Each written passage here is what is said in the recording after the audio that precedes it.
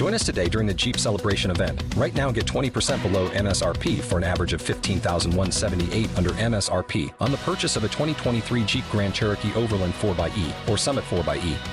Not compatible with lease offers or with any other consumer incentive offers. $15,178 average based on 20% below average MSRP from all 2023 Grand Cherokee Overland 4xE and Summit 4xE models in dealer stock. Residency restrictions apply. Take retail delivery from dealer stock by 4/1. Jeep is a registered trademark.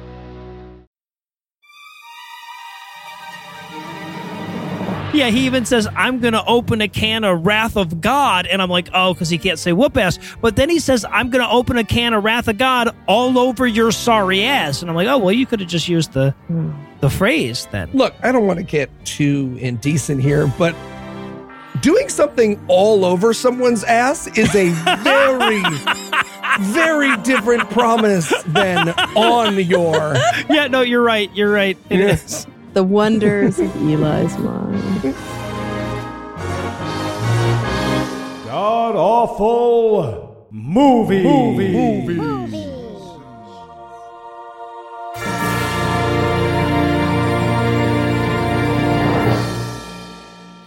Welcome back to the Gamecast, where each week we sample another selection from Christian cinema because otherwise my business card would be a fucking liar. I'm your host, Noah Illusions. Heath is off this week, but sitting 900 miles to my northeast is my bad friend Eli Bosnick. Eli, how are you this fine afternoon, sir? Episode 400-tacular. Oh, no, it is. Yeah, it's divisible by 100. That's a big deal. And also joining us this week is the host of the Talk Nerdy podcast and fan favorite guest masochist, Cara Santa Maria. Cara, welcome back. Yay. It's the typical fanfare we've come to expect from Cara. She tried everything. She moved states. She got an operation. She went to Lebanon. No doing. We still find her. We hunt her down. We bring her back onto this podcast for you. We're like Dog the Bounty Hunter if he only chased one person throughout the whole show. I went to Jordan, not Lebanon, but okay. Also, my favorite thing in the world is that you guys posted from your Twitter account something about like secrets or like new info, like, you know, we've got news that we're going to tell you. And so somebody responded, Cara's restraining order expired. Nice. Yeah. And we're very happy and proud to hear that. Yeah, exactly. Yeah. And they can't last forever. So tell us, Cara, what will we be breaking down today? Yeah, so this one really confused me. Okay, it is definitely a movie. It is a god-awful movie. I will give it that, called The Second Chance, which is also the name of a church or a ministry or something like that. We're going to be getting deep, I think, into the metaphor of that title, I hope. Mm-hmm. This movie, okay, this is how I described it. OMG, it's about a megachurch with a hotshot white preacher and then a struggling black church on the wrong side of the tracks that has a literal sign on it reading, quote, inner city. It does. That's what this movie is about. Yep. And Eli, how bad was this movie? Well, if you love the Ebony and Ivory buddy movies of the late 80s and early 90s, but you hated all the resolution and lessons learned in those movies, you will love this movie. This is the hearing about someone else's divorce of anti-racism. So, and I should say right up front that, like, compared to our normal fare, this was a higher quality film, both in terms of its writing and its acting.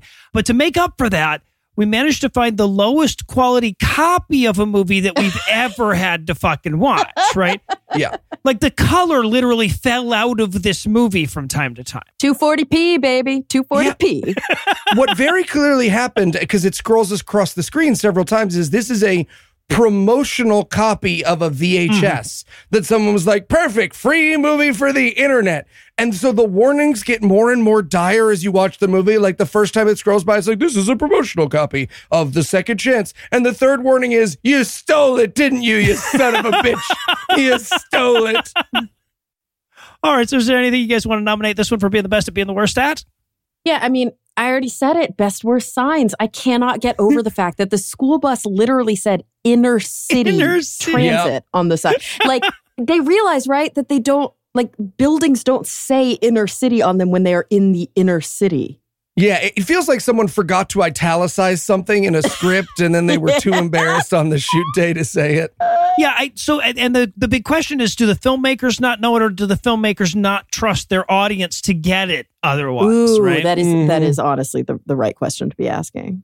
So now I was going to go with best worst charity, right? Because this movie's all about lifting up your fellow human, but it manages to he's just going to buy booze with it. Virtually every act of genuine selflessness by any character in the film. 100%. Yes. Again, this movie is all inner city, urban, gets saved by white guy tropes, but it never pays any of them off. No. Right. That was my best worst. My best worst is abandoned plot threads. There will be, I'm not kidding, dozens of characters, each that presents with their own unique plot and is never seen again. Yes. Javier and his missing family, the abused pregnant prostitute who literally drives her way out of the movie. Oh, yeah. The child who's abandoned by his older brother for leaving the gang. I mean, it is nonstop. No resolution. Oh, the African child. The African child. Yes. Yeah. Warzone child. There's Exactly. Wait, there's more. Right. Yeah, right. Well, I'll tell you what, we've got at least 37 plots on the other side of this break, so I'm going to grab some yarn and push pins to help us keep track. But once I get that settled, we're going to return for all the racist anti-racism that is The Second Chance. Seriously, guys, you don't have to cook for me. Yes, we do. You weren't on the show all month last month because you were in Lebanon. Jordan. I was in Jordan. That sounds made up. Anyway, I thought we could spoil you with some authentic Middle Eastern cuisine. Voila. What is this? It's falafel. Okay, to be honest, we weren't sure what that actually is, but it sounds like waffle, so we made those and then we kind of balled them up. Right, and we dipped them in hummus. Dipped them in hummus, yep. Not what falafel is. Look, guys, if you want to eat well and spoil your guests, why not try HelloFresh? What's HelloFresh? With HelloFresh, you get farm fresh, pre-portioned ingredients and seasonal recipes delivered right to your doorstep. Skip trips to the grocery store and count on HelloFresh to make home cooking easy, fun, and affordable. That's why it's America's #1 meal kit. I don't know, Kara. I'm not exactly a whiz in the kitchen. Is HelloFresh right for me? No worries if you're not a pro in the kitchen. HelloFresh's foolproof recipes arrive pre-portioned and easy to prepare in just a few steps. But what about waste? Isn't getting your groceries delivered bad for the earth? Not at all. HelloFresh's pre-portioned ingredients cut down on your food waste by at least 23% compared to grocery shopping, which is good for your wallet and the planet. It's true. HelloFresh sent us a box to try, and I loved how easy it was to unpack while the recipes were a breeze to cook. And that's why I, Noah Illusions, personally endorse HelloFresh. All right, Kara, I'm sold. How do I sign up? Go to HelloFresh.com/awful50 and use code awful50 for 50% off, plus your first box ships free. So I go to HelloFresh.com/awful50 and use code awful50 for 50% off, plus my first box will ship for free? That's right. All right. Well, I guess you won't be needing the soup course then. That's a bowl of sand. Yeah, is that not what they have? Problematic. I told him it was problematic. Well, then what do they eat for soup in Jason? Jordan. Whatever. They have soup, Eli.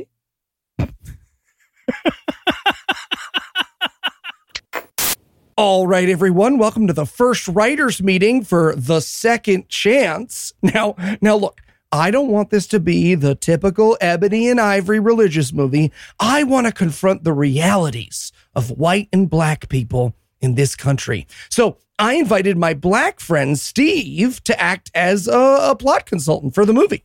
Hi, guys. I'm Steve. Yeah. So here's what I'm thinking. There's this white guy, right? And he's the rich son of a mega preacher, and he's forced to, can I say ghetto? I would prefer that you didn't. Okay. Hurt. Anyway, at first he doesn't want to go there, but he sees how hard it is in the urban center, and he learns that his ministry is truly needed. It's so moving. Right, really is. And then the black guy who's already a preacher, see, he learns that nothing. Sorry, you think the black guy should learn nothing? Yeah, like he should just hate the white people the whole movie, and then at the end, oh, that's when they're friends. Well, no, I wasn't going to say that. At the end, he still just hates them. Okay, so I don't think we can make a movie where the characters don't learn or grow. That has not been my experience with white people at all. Okay. You know what? I actually think this is a great idea. We're going to make a movie where the white guy learns a lot and the black guy doesn't change in any way because he doesn't need to. Exactly. But then what happens at the end? All the white people shut the fuck up. I don't like it. Yeah, I don't like that either. You guys owe us one. Fine. But the white guy is better at music. But fine, whatever. And we're back for the breakdown, and we're going to open up on the logo for Triumph Films, the studio that brought us Baby Geniuses 2 and Zombie Strippers. Oh. I'm glad to see that they've started working for a higher class of people after Christian films. Good for them. Moving up in the world. My first note here is, what's the opposite of film restoration? That's what happened to this one. Someone was actively trying to destroy the last remaining print of this film as it was being digitized. It was being digitized into a hungry hippo. Did anybody actually look and see what year this movie came out? 2006. Ooh. No. Yes. Oh. Yes, despite the fact that the woman uses a typewriter in it, 2006. Okay. All right. Yeah, and the quality we had of it, like you could count the fucking pixels in each frame. It was pretty rough. So, but we open, our credits are over a contrast between a very wealthy white mega church and an inner city poor black church, right? Yeah. I mean, and verbatim. Yeah. Inner city. Printed. Yep. It says it right on the side. Yeah. In case you were confused. And it's also like very clearly white Christian ideas of black poor, right? It's just like, I don't know, what do poor black people do? Deal drugs? Yep. No, okay, they buy drugs. Yep. And then they also, I think they probably spend a lot of time listening to music en masse, like a pseudo concert on the street corners. Yeah. Mm-hmm. Right. So usually I'm confused through the whole film. And there will be moments of just deep, despairing confusion. But within the first minute of this movie, it became apparent to me that you guys are making me watch a fucking Christian movie about race. Yep. Why are you doing this to me? It gets worse. We didn't make you watch Brother White. It could have been worse. No, but honestly, I think that worse would have been better. This is confusingly sometimes right on and other times wildly off the mark. Well, we'll talk about it because the question that comes up for my notes over and over again is, what does the movie think of what this character is saying right now? Because the character is saying a true thing, but maybe the movie thinks he's not. Right. Like who are the good guys? Who are the bad guys? And I say guys because although there are women, this movie barely passes the Bechdel test. Who are the good guys? Who are the bad guys? And who is this movie for? Yes, that's the big one. Right. I am fascinated to learn that this movie passes the Bechdel test. You'll have to point it out when it happens. I will do. Can't even imagine what scene that was. But what we're seeing is that the rich white churches, and like some of their people are coming down to the inner city church for like a photo op type thing. And we can tell that they're doing it very racistly, right? Because like the dude locks the doors of his limo when he sees black people outside of it, etc. Yeah. Mm-hmm. But eventually this all resolves on Jake. He's the pastor at the inner city church. He's in his office getting ready for the big event. I guess the mayor is there for like a soup kitchen thing. Mm-hmm. Yep. And let me just throw this out there because I fucking love Jake. He is so confusing as a character. I think he single-handedly ruins whoever this movie is for, because Jake will start the movie right here and now in this very first scene, hating all the asshole white Christians in the movie. And spoiler alert, that is how he will finish the film. Yeah, it's like it's like the script makes him do some kind of awful things, but beyond what the script makes him do, I think the actor was like, yes, yeah, I'm gonna play this straight, and I loved that. He went full Gene Hackman and was just like, I'm doing my own movie. You guys work around it, right? So there's this great moment. So what we're supposed to learn here is that the rich pastor's son, the rich white pastor, that's Jerry. His son is Ethan. Ethan will be the Ivory of the Ebony and Ivory here. And he's doing this photo op, and we're seeing that he's not very good at it. He doesn't know how to feed homeless people. He just does this when the cameras are rolling, right? Right. Yeah, he's being stingy with his soup kitchen scoops. Yes, exactly. There's also, I love these moments so much, right? Because there's this moment where he's supposed to slop some of the stuff onto this guy's tie, but like accidentally slopping soup onto a person's tie, that's a tricky one to pull off. And this actor doesn't try very hard. No.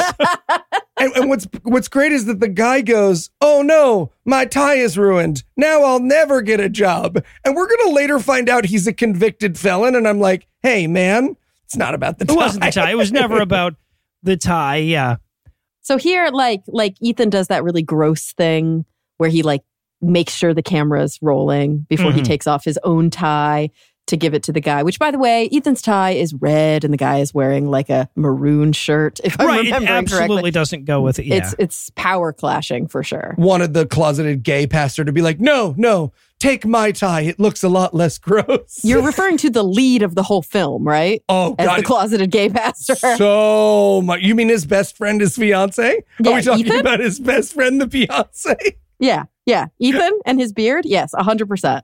100%, yeah. Okay, so also at the very beginning, I guess we're supposed to get ambiance by seeing that the church is crumbling because a child is playing on the roof and like Oh, yes. Uh-huh. stuff is falling out. But the rest of the film, by the way, we should maybe specify, the big white megachurch is called The Rock for some reason. Mm-hmm. And then the poor inner city church is called Second Chance Ministries? The Second Chance, yes. The Second Chance. Okay, so we've got The Rock and The Second Chance. So at The Second Chance, kid is playing on the roof, the ceiling is falling in, but then like every scene after that, it's like one of the nicest churches I've ever seen. It's just fucking gorgeous. Yeah. Yeah, it's like, what are they doing? Okay. I think they should have, not to blame anybody here, but I feel like when white people come to your town and they're like, we're thinking of building a church here. And you're like, oh, that's awesome. We would love a community center. And they're like, yeah, we were thinking of calling it The Second Chance. Maybe you put up a little bit more of a fight.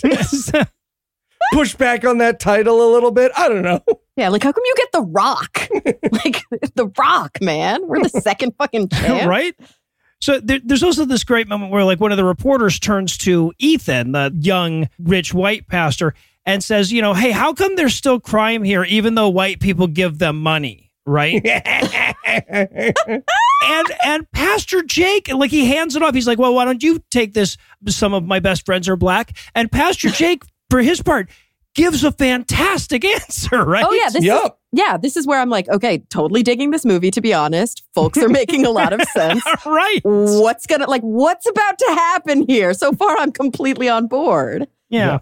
So that scene wraps up, and then we head over to The Rock. We head over to the rich church where they're about to do this like fundraising thing on television where they ask people to give money to Second Chance, to their sister church in the inner city. Which I wrote like a bunch of jokes about, like, can you imagine it? No, apparently that is a real thing. Apparently rich white mega churches will give eensy beensy teeny tiny little percentages of the massive amounts of money they take in to like churches in the inner city, take a photo or two and then leave. So yes. Oh yeah, a bunch of my notes were invalidated by the insanity of Christian reality. Yeah. White savior complex on full display. Here we're setting it up and then just the rest of the movie. But the weirdest part is how like this dude is supposed to be the mega church preacher, right? This is a huge church and he, I guess, I don't know, he probably doesn't own it. I think his dad owns it. There's a board at some point, but he's like the guy, right? He's the rock star. So it's weird to me that he also sits down and plays piano and sings like Ray Charles. Like, is that a normal thing for a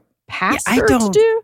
I mean, I don't know. You're asking us, but I don't think Osteen does his own backup. I mean, Eli, you don't in your free time when you're not watching god-awful movies just spend all day on like the Christian channel? I mean, look, I would, but a lot of those restraining orders also apply to digital media as well. Oh, interesting. That's it's better to stay safe. So there's this great moment where they're walking up, they're getting ready to do this whole big pitch thing or whatever, and Ethan's talking to his handler. This is one of the board members who will ultimately be a bad guy, and he's like, hey man, why don't we let Jake, the pastor from the Second Chance Church. Why don't we let him make the fundraising pitch? And the handler guy has to say, but he's a little schmur and not come out right out and say that, right? Yeah. So he's like, I don't know, man. He's a bit of a loose cannon, and I'm like, I was expecting thugs, so you did better than I thought. Right. Just what color are cannons again? You know what? It's not important, but I will just. I don't. Jesus. So we get Ethan doing his little musical bit, and that ends. And then his dad comes up. His dad is like the mega pastor guy, right? And his dad says, and I quote, "Who says church has to be boring?" And I'm like, but that was boring though. That whole musical thing, it was so fucking boring. Like whoever thinks that wasn't boring is who says church has to be boring. So then Ethan takes the pulpit, and he, like, again, very realistically, he did an hour of volunteer work, so now he's got to spend an hour talking it up at his church, right? I saw black people yesterday. Pretty gross. Gross. And he literally is like, I went to our sister church in the worst part of town. Like, he said that out loud right in front of the other pastor. Right. Jake is sitting right the fuck there. Oh, you mean my neighborhood. Thank you, Ethan. That was a lovely endorsement. You just Well, and then as to draw attention to it, he's like, hey, how about a round of applause for Jake, huh? And I wrote in my notes, hey, Jake, can you look like you aren't writhing with hatred the entire time? No, he cannot. Jake cannot. So Jake gets up there, and then he, like, says all the things that he's not supposed to say. Yes. According to the white people. And what I hate about this is that even before he does that, he gets up and he's like, I'm Jake. I work at that church. And all the white people in the audience are like laughing at everything he says. Like this is some sort of like minstrel show. He's literally just talking. Yeah. Nothing he's saying is funny. Why are they laughing? Well, and Jake basically gives this whole speech that's like, yeah, you know, sometimes when people ask me for money on the street, I give them money so that they'll go away and I don't have to think about them anymore. That's what your church does to our church. Solid point. Anyway, that's my time, right? Yep. Yeah. Making very good points. And then Ethan's dad comes back up and he's like, ha, ha, ha, ha. Okay. Oh, let's hear it for Jake. Yeah, and the other white guy, the bad white guy from the board, literally turns over to Ethan. He's like, I told you not to let the black guy talk. Right. Like, it's out of control. Yeah. No, he says basically, so Jake says, I believe the actual quote is, if you don't have time to volunteer, then just keep your damn money. Right. Oh, yeah, he said damn. Ooh. Yeah, right. He uses some pretty racy language. He almost says ass at one point, almost says bitch at one point. Yeah, that's pretty bad. But I do just love that dad runs out and he's like, don't keep your damn money. Do not. Sorry. Right, do not. I represent the actual church, and I need to be very clear, never keep your damn money. Well, and then we cut immediately from that to like the church board, all of them trying to deal with the aftermath of Jake's outburst, right? Because it's fucking front page news, I guess, in whatever shit town this is, that some preacher said, keep your damn money, right? Yeah. So this is like, is this a real thing? Like, churches have boards? Because I guess, a mega church is like a business. It's just they manage to have tax exemption, but they're a business. It's just a tax exempt business with an imaginary product. Yeah. Right. Okay. So there's this board, and like at a boardroom, that's what it looks like. They're sitting at a huge table. There's one black guy at this table in this board, and they don't give him any lines. He says zero fucking words. I couldn't believe this shit. What? I feel like there was a meeting where he was like, hey, you don't think it'll look bad if I don't have any lines? And they were like, oh, don't worry. We gave Jake a lot of lines in the movie. No one is... Don't worry, I have a black friend. Yeah, don't you worry about that. And at this point, I was like, okay, the movie wants us to think like, wow, what an ungrateful black guy. Am I right? I think it does, right? Because then the board is like, well, you know, what we need to do is punish Ethan for letting him do the pitch even after we told him not to. I feel like we should make him smoke the whole pack of African-American church or whatever, right? Like they decide to like sentence him to have to go to the Second Chance Church and pastor for a little while so he can think on what he'd done. Yeah, literally the reasoning here is he's gone rogue. How could he possibly be our senior pastor? he likes black people. Let's show him what black people Right, are like. yeah. Like, We'll teach him to like black people. He's going Yeah. to eat the whole thing. it's so weird. Also, I just have to point this out. No one in the movie will ever object to this. Like, the white people just get to sentence each other to punishment by being in the black neighborhood. And the black people will spend the rest of the movie being like, no, you got 2 weeks hanging out with the black people. We have to let them. It's the rules. Right, You yeah. have to let them. Yeah. I want to go to my local megachurch and be like, sorry, I pissed off some fellow atheists. I have to be here for a month. And they'll be like, oh, okay, well, I guess you're the yeah, president so it's now. Part of a movie. So now I guess Jerry, the dad, has to break the news to Ethan that he's being sentenced to go to the black church. And we're going to do that at one of them shitty restaurants that small towns tell you is great, but then you eat there and you're like, this is shit. This is like a bad Applebee's. Your aunt makes you go for her birthday and Yeah. she makes a speech about how lucky she is. And you're not allowed to say, no, you're not lucky. Your life is medium. You had a medium life, Aunt Grace, and you should end it. You're not allowed to say that. Oh 'Cause if no, you we're do- tapping into something over here. You get kicked under the table. Yep. Okay, so this is the scene where the movie passed the Bechdel test. So the mom, Yes. At the salad bar. Yes. Ethan's mom or Jerry's wife, and then Ethan's beard. What's his wife's name? Oh, God, who cares? Val. Val. So no, because to pass the Bechdel test, they both have to be named characters. This is Claudia and Val. Yes. Yeah, so Oh, that's Claudia fair, and Val yeah. are at the salad bar. And yes, they are also talking about how Jerry brought me here on our first anniversary. But then I think they start talking about curtains at one point. Yeah. Yep. They talk about like Yes. interior design for 1 second. Yep. So it passes. No, you're right. Well, look, if they stop talking, if Val ever does a scene where she doesn't talk about decorations for the house, don't worry, she won't. But if she ever did do that scene, the dialogue would be, hey, Ethan, how come you've never even tried to fuck me?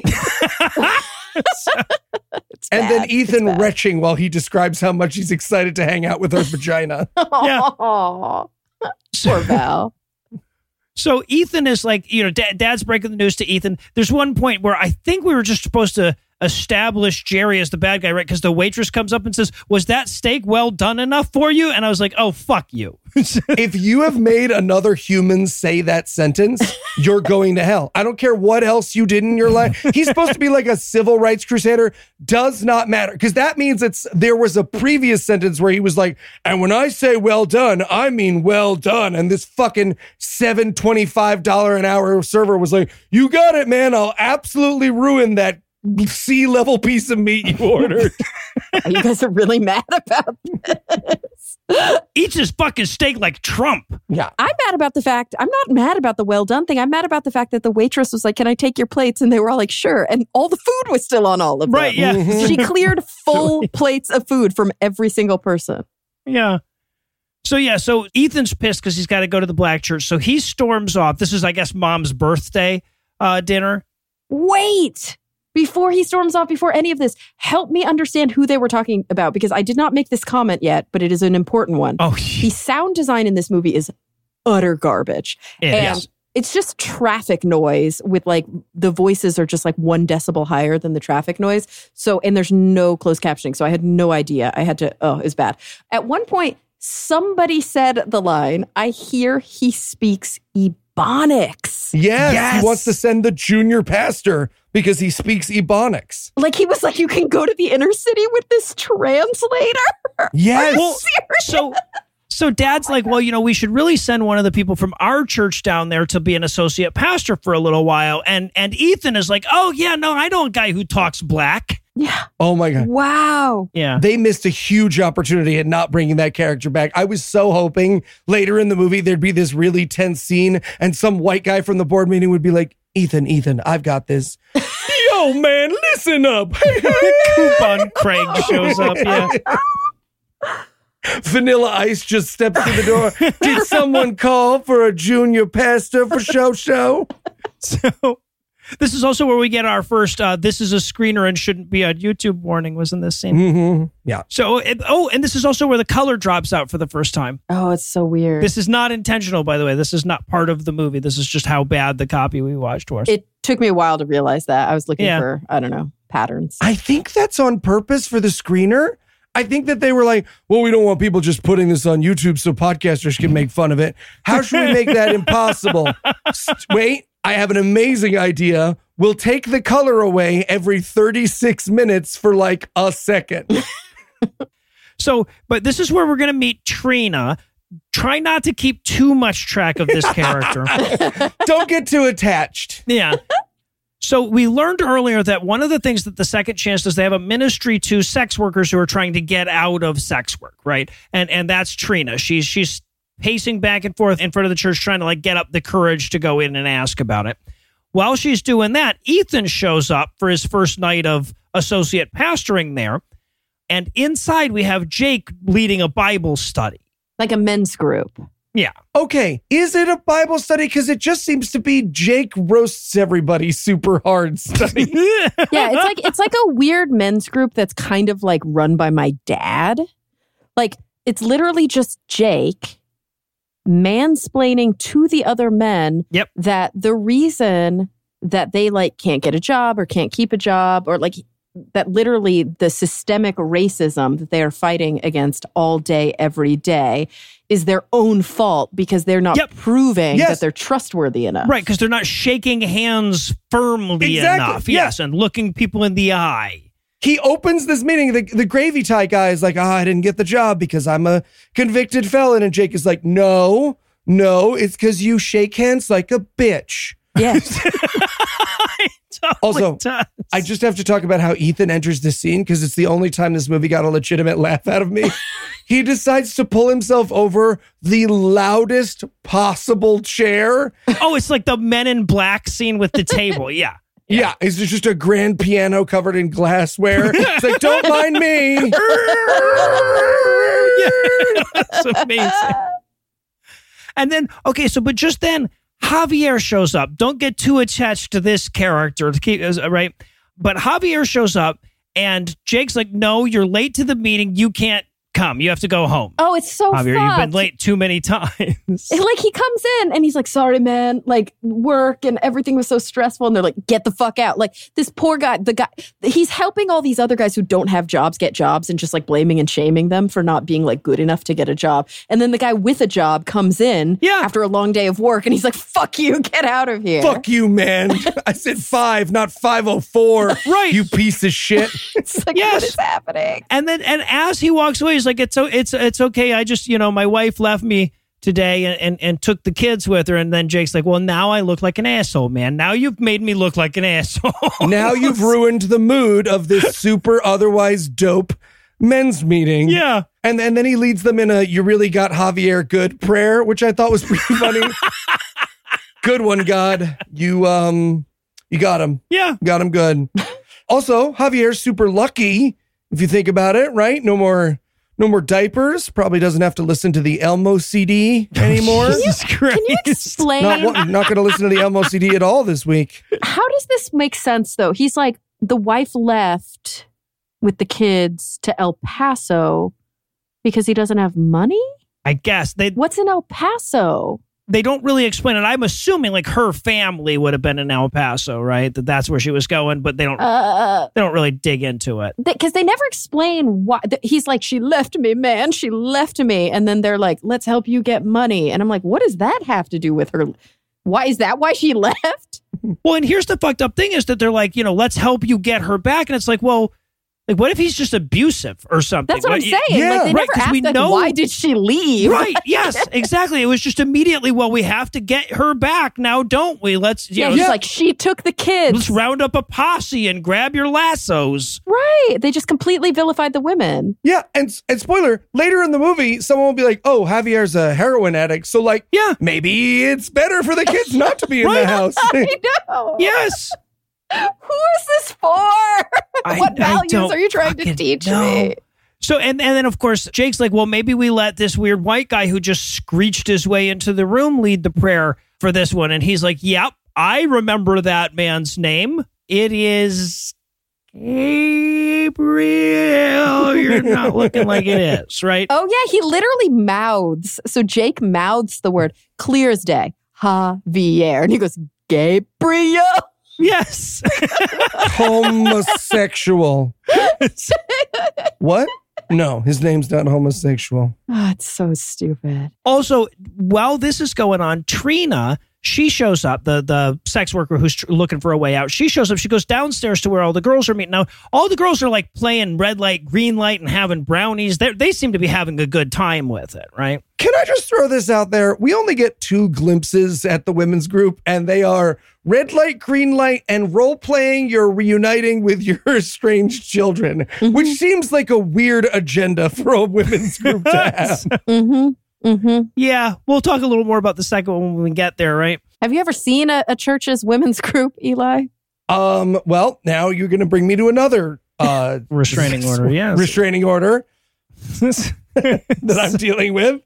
In my part, Kara, insensitive. No, but really, like when I was growing up Mormon, No. we had to go to women's groups all the time. And women's groups were that. It's like the men were out learning how to like kill a squirrel and skin it and cook it and survive in the wild. And they would go like out on the boat all the time. And we learned how to bake fucking cookies. I'm not joking. Jeez. It was That sounds amazing. Kara, as someone who was thrown out of the Boy Scouts for crying too much, let me tell you, I would have fucking destroyed it in cookie baking. for sure traded places. Yeah. For sure. You could throw a hatchet at a thing or whatever. I don't know. That sounded I'm awesome. making cookies. Baking cookies. Cleaning. So what? In addition to, so as they're doing their red light, green light, and eating their brownies, Trina goes to talk to Amanda. Now, this is Jake's wife. Don't get too attached to this character. We won't see much of her. She does have the best parting existence, though. Oh, We'll get to it, but she does have the best. We're abandoning me my plot line. Yeah. So she's like, well, you know, I'm a sex worker and I'm pregnant and I have a daughter that By the way, they never use the word sex worker. We're using No, that yeah. word. No, They say yeah. prostitute through the whole movie. Let's be clear. Yeah, exactly. Yeah. At best, I think they say prostitute. I think that, they're Yeah. No, like this is a woman who's being trafficked, who gets pregnant, who's afraid for her life from her trafficker. Yes. That's not how they refer to any of these terms. And it's No. like legitimately sad. But also, why did they make her look so weird? She has like lipstick smeared halfway across her face like the Joker for no reason. They look a very wise, so serious thing going on. They never like explain it or come back to it. I think maybe that's supposed to be that she was punched or something, but the makeup was so bad we couldn't I tell that's see. what they were going for. Gotcha. Yeah, it's real Halloween adventure if that's supposed to be Yeah. her getting beat up. And it's sad. Like it's actually sad what they're talking about. And she does a good job, the actress. Like, Yeah, I'm she does. so confused by this movie. Yeah. Yes. Well, this is the thing. This movie will constantly introduce very realistic, very sad elements of what it is like to be poor in the inner city in America. And then it will immediately abandon those plot threads and right. never We can- go back to them. So we can go on to the like minor growth that the white savior guy has. Yeah. Not surprised. So, okay. But while that's going on, we head back upstairs for more of this fucking prayer bukkake for Javier. They've all like laid hands on him and they're surrounding him or whatever. And I love the guy whose tie got messed up earlier. He hijacks the whole prayer and he's like, and while we're asking for things from God, how about God, you help me out with this Powerball ticket? Yeah, like what? What? Yeah, he's like, no, if I win the lotto, I can help Javier get his kids back. This is a like 2 birds, 1 stone kind of situation. Jake has to be like, what did we say about using God's magic powers? Right. No using them in testable ways. That's right. Yeah. No using God's magical powers in testable ways. So Bible study's over, and there's this great moment where Ethan is trying to have a little one-on-one conversation with Jake, and Jake is just shutting the lights out and ignoring him the whole time. It's the best. Oh yeah, that was pretty funny. It's as though the actor who played Ethan was told that they were gonna have a heart-to-heart, and then the director was like, you just leave. Just fucking leave. You don't know. He's got a whole page of dialogue that you don't have. So he's just going to follow you around the church while you shut lights off on him. Jake so much. He also keeps calling him Gucci. Do you guys notice that? Yeah, right. That's his Throughout nickname the for whole Ethan. film. In the final moments of the film, in the grandiose, we've all learned something today, conclusion of the film, he will still call this guy Gucci. He Yes. learns nothing and changes not at all. I love it. Nor does he have to. Yeah, right, exactly. And also, by the way, while all of this shit was going on, I know you've got your fucking notes out, listener, and you're writing down all these names. While this was all going on, we also met Tony and Julius. We did? Don't get too attached to these characters either. But while they're doing the Javier thing, Tony shows up and he's like, hey, man, there's somebody who really needs to talk to you. And Jake's like, man, I have 5 fucking plots going on right now. Can we wait? You just wait in my office for a minute. So now Tony and Julius are waiting in the office while Ethan and Jake have a yelly fight outside. Yeah, and the lights are going on and off. Mm-hmm. Yeah. So after this is over, so Ethan leaves and he's like, I'll see you tomorrow. And Jake's like, wait, what the fuck do you mean? Is this a whole plot? Is this the plot of the fucking movie that you're going to be here? Did you get sentenced to be around black people? Right, I got sentenced to be around black people. By the board. So yeah, so he leaves. Jake storms into his office having forgotten that he left Tony and Julius there. And we have a very quick scene where we learn that Julius is part of a gang and he wants out of the gang. And Tony, I guess, used to be in the gang and now he's a member of the church. Right. I literally don't remember Tony at all. Yeah, good thing, too, because the movie does not remember him until 10 minutes from the end when they're like, yes, Tony, that essential character who we're all very emotionally invested in. No, we get a serious emotional investment in Tony later. They really expect you to know this fucking character and have have your heart sewed to him by Act 3. Absolutely. Yeah, I didn't even know he had a name. And when Julius says he wants out of the gang, Jake has the absolute craziest reaction possible, which is he's just like, not even a real gang. Yeah, Right. it's so weird. And then Julius is like, I don't know, bro. Like, they murdered my friend. Yeah, I mean, that's pretty literally real says gang. Like, it's almost like he's like, oh, come back when you're in the fucking Bloods or the Latin Kings or something. Give me a real so fucking... messed up. All right, well, I'll tell you what, that single scene added at least 4 new plot lines, so I'm going to need a bigger corkboard, but when I find one, we'll be back for even more of The Second Chance.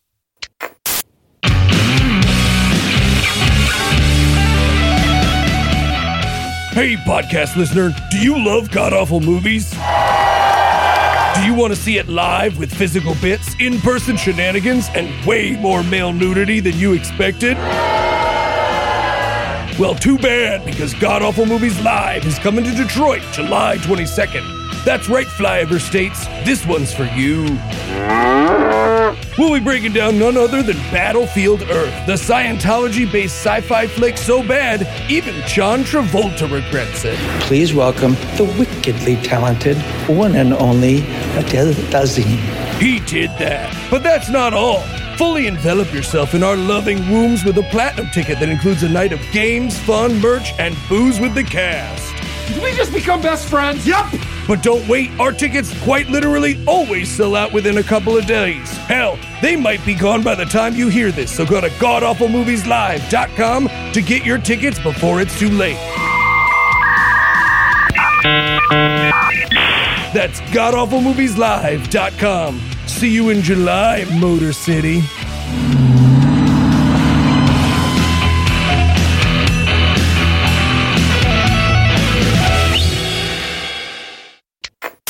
I'm telling you guys, I want out of the gang. All right, little C, but you know we can't make it easy on you. Yeah, it's going to be tough. I understand. All right. First thing you're going to need to do if you want out is renew your passport. Oh, well, that shouldn't be too bad. Without a copy of the old passport. But without a copy of my old passport, I need to do an in-person appointment. Yeah, at a post office like 30 minutes from your house minimum. And you know you're going to need photocopies of 2 forms of government ID. You bastards. Oh, well, that's not all. After that, you've got to have brunch at the hottest place in town. Without a reservation. But the wait is like 2 hours. Yeah, and the hostess is the owner's daughter. She's probably not even going to write your phone number down correctly. But at least I'll be out of the gang then, right? Oh no, little C. There's just one more task you'll have to undertake. Damn it. What is it? You're going to have to explain white privilege to a guy in a trucker hat. You know what? I'll just stay a heroin mule. Yeah, that's what I thought. Yeah, that's a good call. And we're back for more of this shit. We're going to open Act 2 with Ethan showing back up at the inner city church for his first full day on the job. We briefly met this character earlier, but this is where we really get to meet fucking Scotty Gump, the janitor. Yeah. Oh, I love him. Yes. He's so sweet. He met Martin Luther King, and he'll never forget what he said. Please don't use my legacy as an excuse to let Nazis rise to power. Yeah, but so Jake comes out, sees that Ethan's there. He's like, yeah, it's your fucking dad called me and filled me on this whole stupid plot. So I guess we're buddy cops now. And he's like, yes. Do I have to learn anything from this movie? Surprisingly, no. Yeah, as it turns out. We learn that they can't decide whether they want to go with the British or the American spelling of the word traveling on the church sign. Yeah, Yep. those fucking Brits and their profligate use of extra letters. Bunch of bullshit.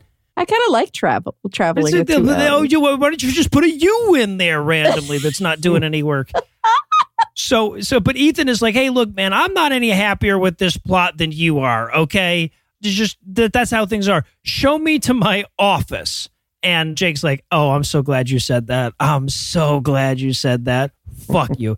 So he throws him these two large trash bags. I don't know where the fuck those came from, but apparently those are filled with sack lunches for homeless people. So now he's got to follow Jake into town so they can go to the park where they hand out lunch. Yeah. And they filmed this, it feels like, in a real neighborhood. As opposed to? No, to me, it didn't feel like a fake, like it wasn't like Sesame Street. Yeah, right. Yeah. Yeah. No, I believe they filmed this in Nashville. Okay. But they actually were yeah. in a neighborhood that had, like graffiti and people living on the street. Yeah. Mhm. And I actually think they were just literally filming unhoused people, like actual unhoused people. And Probably. just making sure they didn't get their faces in the shot, Yeah. Right. Yeah. unfortunately. So, yeah. And so along the way, we have to see, on the way to the park, we have to see him like doing his little pastor thing, going from, one person in need of pasting to another, I guess. We start off with the drunk guy sleeping under the bridge. All this to a hippity hop soundtrack. Yes. Yes. Very, very much so. And again, like the movie will point this out, but Jake vacillates wildly in how he treats his parishioners, right? So like the drunk guy under the underpass, he's like, here's your bottle, man. Enjoy the sweet, sweet bliss of unconsciousness. But then later, some family is going to be like, I don't want to work at a Walmart because, it's below me. I was a professor in my home country. And he's like, you fucking suck. It's very strange. It is. Yeah. They definitely have a he's just going to spend his money on booze mentality with most people, but for some reason, not that one guy. Yeah. Yeah. Well, they don't give him any money. So, yeah. That's true. They just throw his bottle back at him, then it falls again and breaks on the ground anyway. So I guess, yeah. Well, and then they just leave the broken glass on the fucking street, man. I'm just like, there's children and dogs that walk through. Come on, assholes. Right. Yeah. But yeah, so and then they're having this conversation along the way because Ethan has driven his BMW to the church and he's a little worried about leaving it, unsupervised in such a bad neighborhood. Oh, the worst neighborhood in town, remember? Yeah, exactly. And Jake's telling him, yeah, man, that's why we don't drive real expensive cars to work, because let's face it, our job is to ask people way poorer than us for money. So it makes it real hard if you've got a fucking Beamer in the parking lot, right? Right. Making solid points. Yeah, let me do a little math for you. You see, 10% of someone's income, and we have more than 10 parishioners. You got it? You got it now? Okay, cool. I'm just making sure. You understood. Yeah. There's also this weird moment where they ask this one guy to like part traffic for them. Very strange, because they don't pay him. It's not his job. The pastor's just like, hey, endanger your life for me. And the guy's like, yep. It's me, traffic stop Steve. Everybody boop, boop. So, and then eventually they wind up at this apartment. I think this is something that the church owns and that they let people stay in temporarily or something like that. I hate this scene so much. Yeah. I hate everything about this scene. There's one thing that I love about this scene, because when he first walks in, there's the girl doing somebody else's hair, and Jake says, Ethan, this is Tamala. Tamala, this is a white man. Yeah, I did love that part of the scene. It was a good opener. And that's it. But then it goes downhill fast. Yeah, because he's got to go upstairs and tell this family from some war-torn African country that they're not allowed to start fires in the middle of their apartment, right? Yeah. Right, because they're barbecuing. They're cooking. Yeah.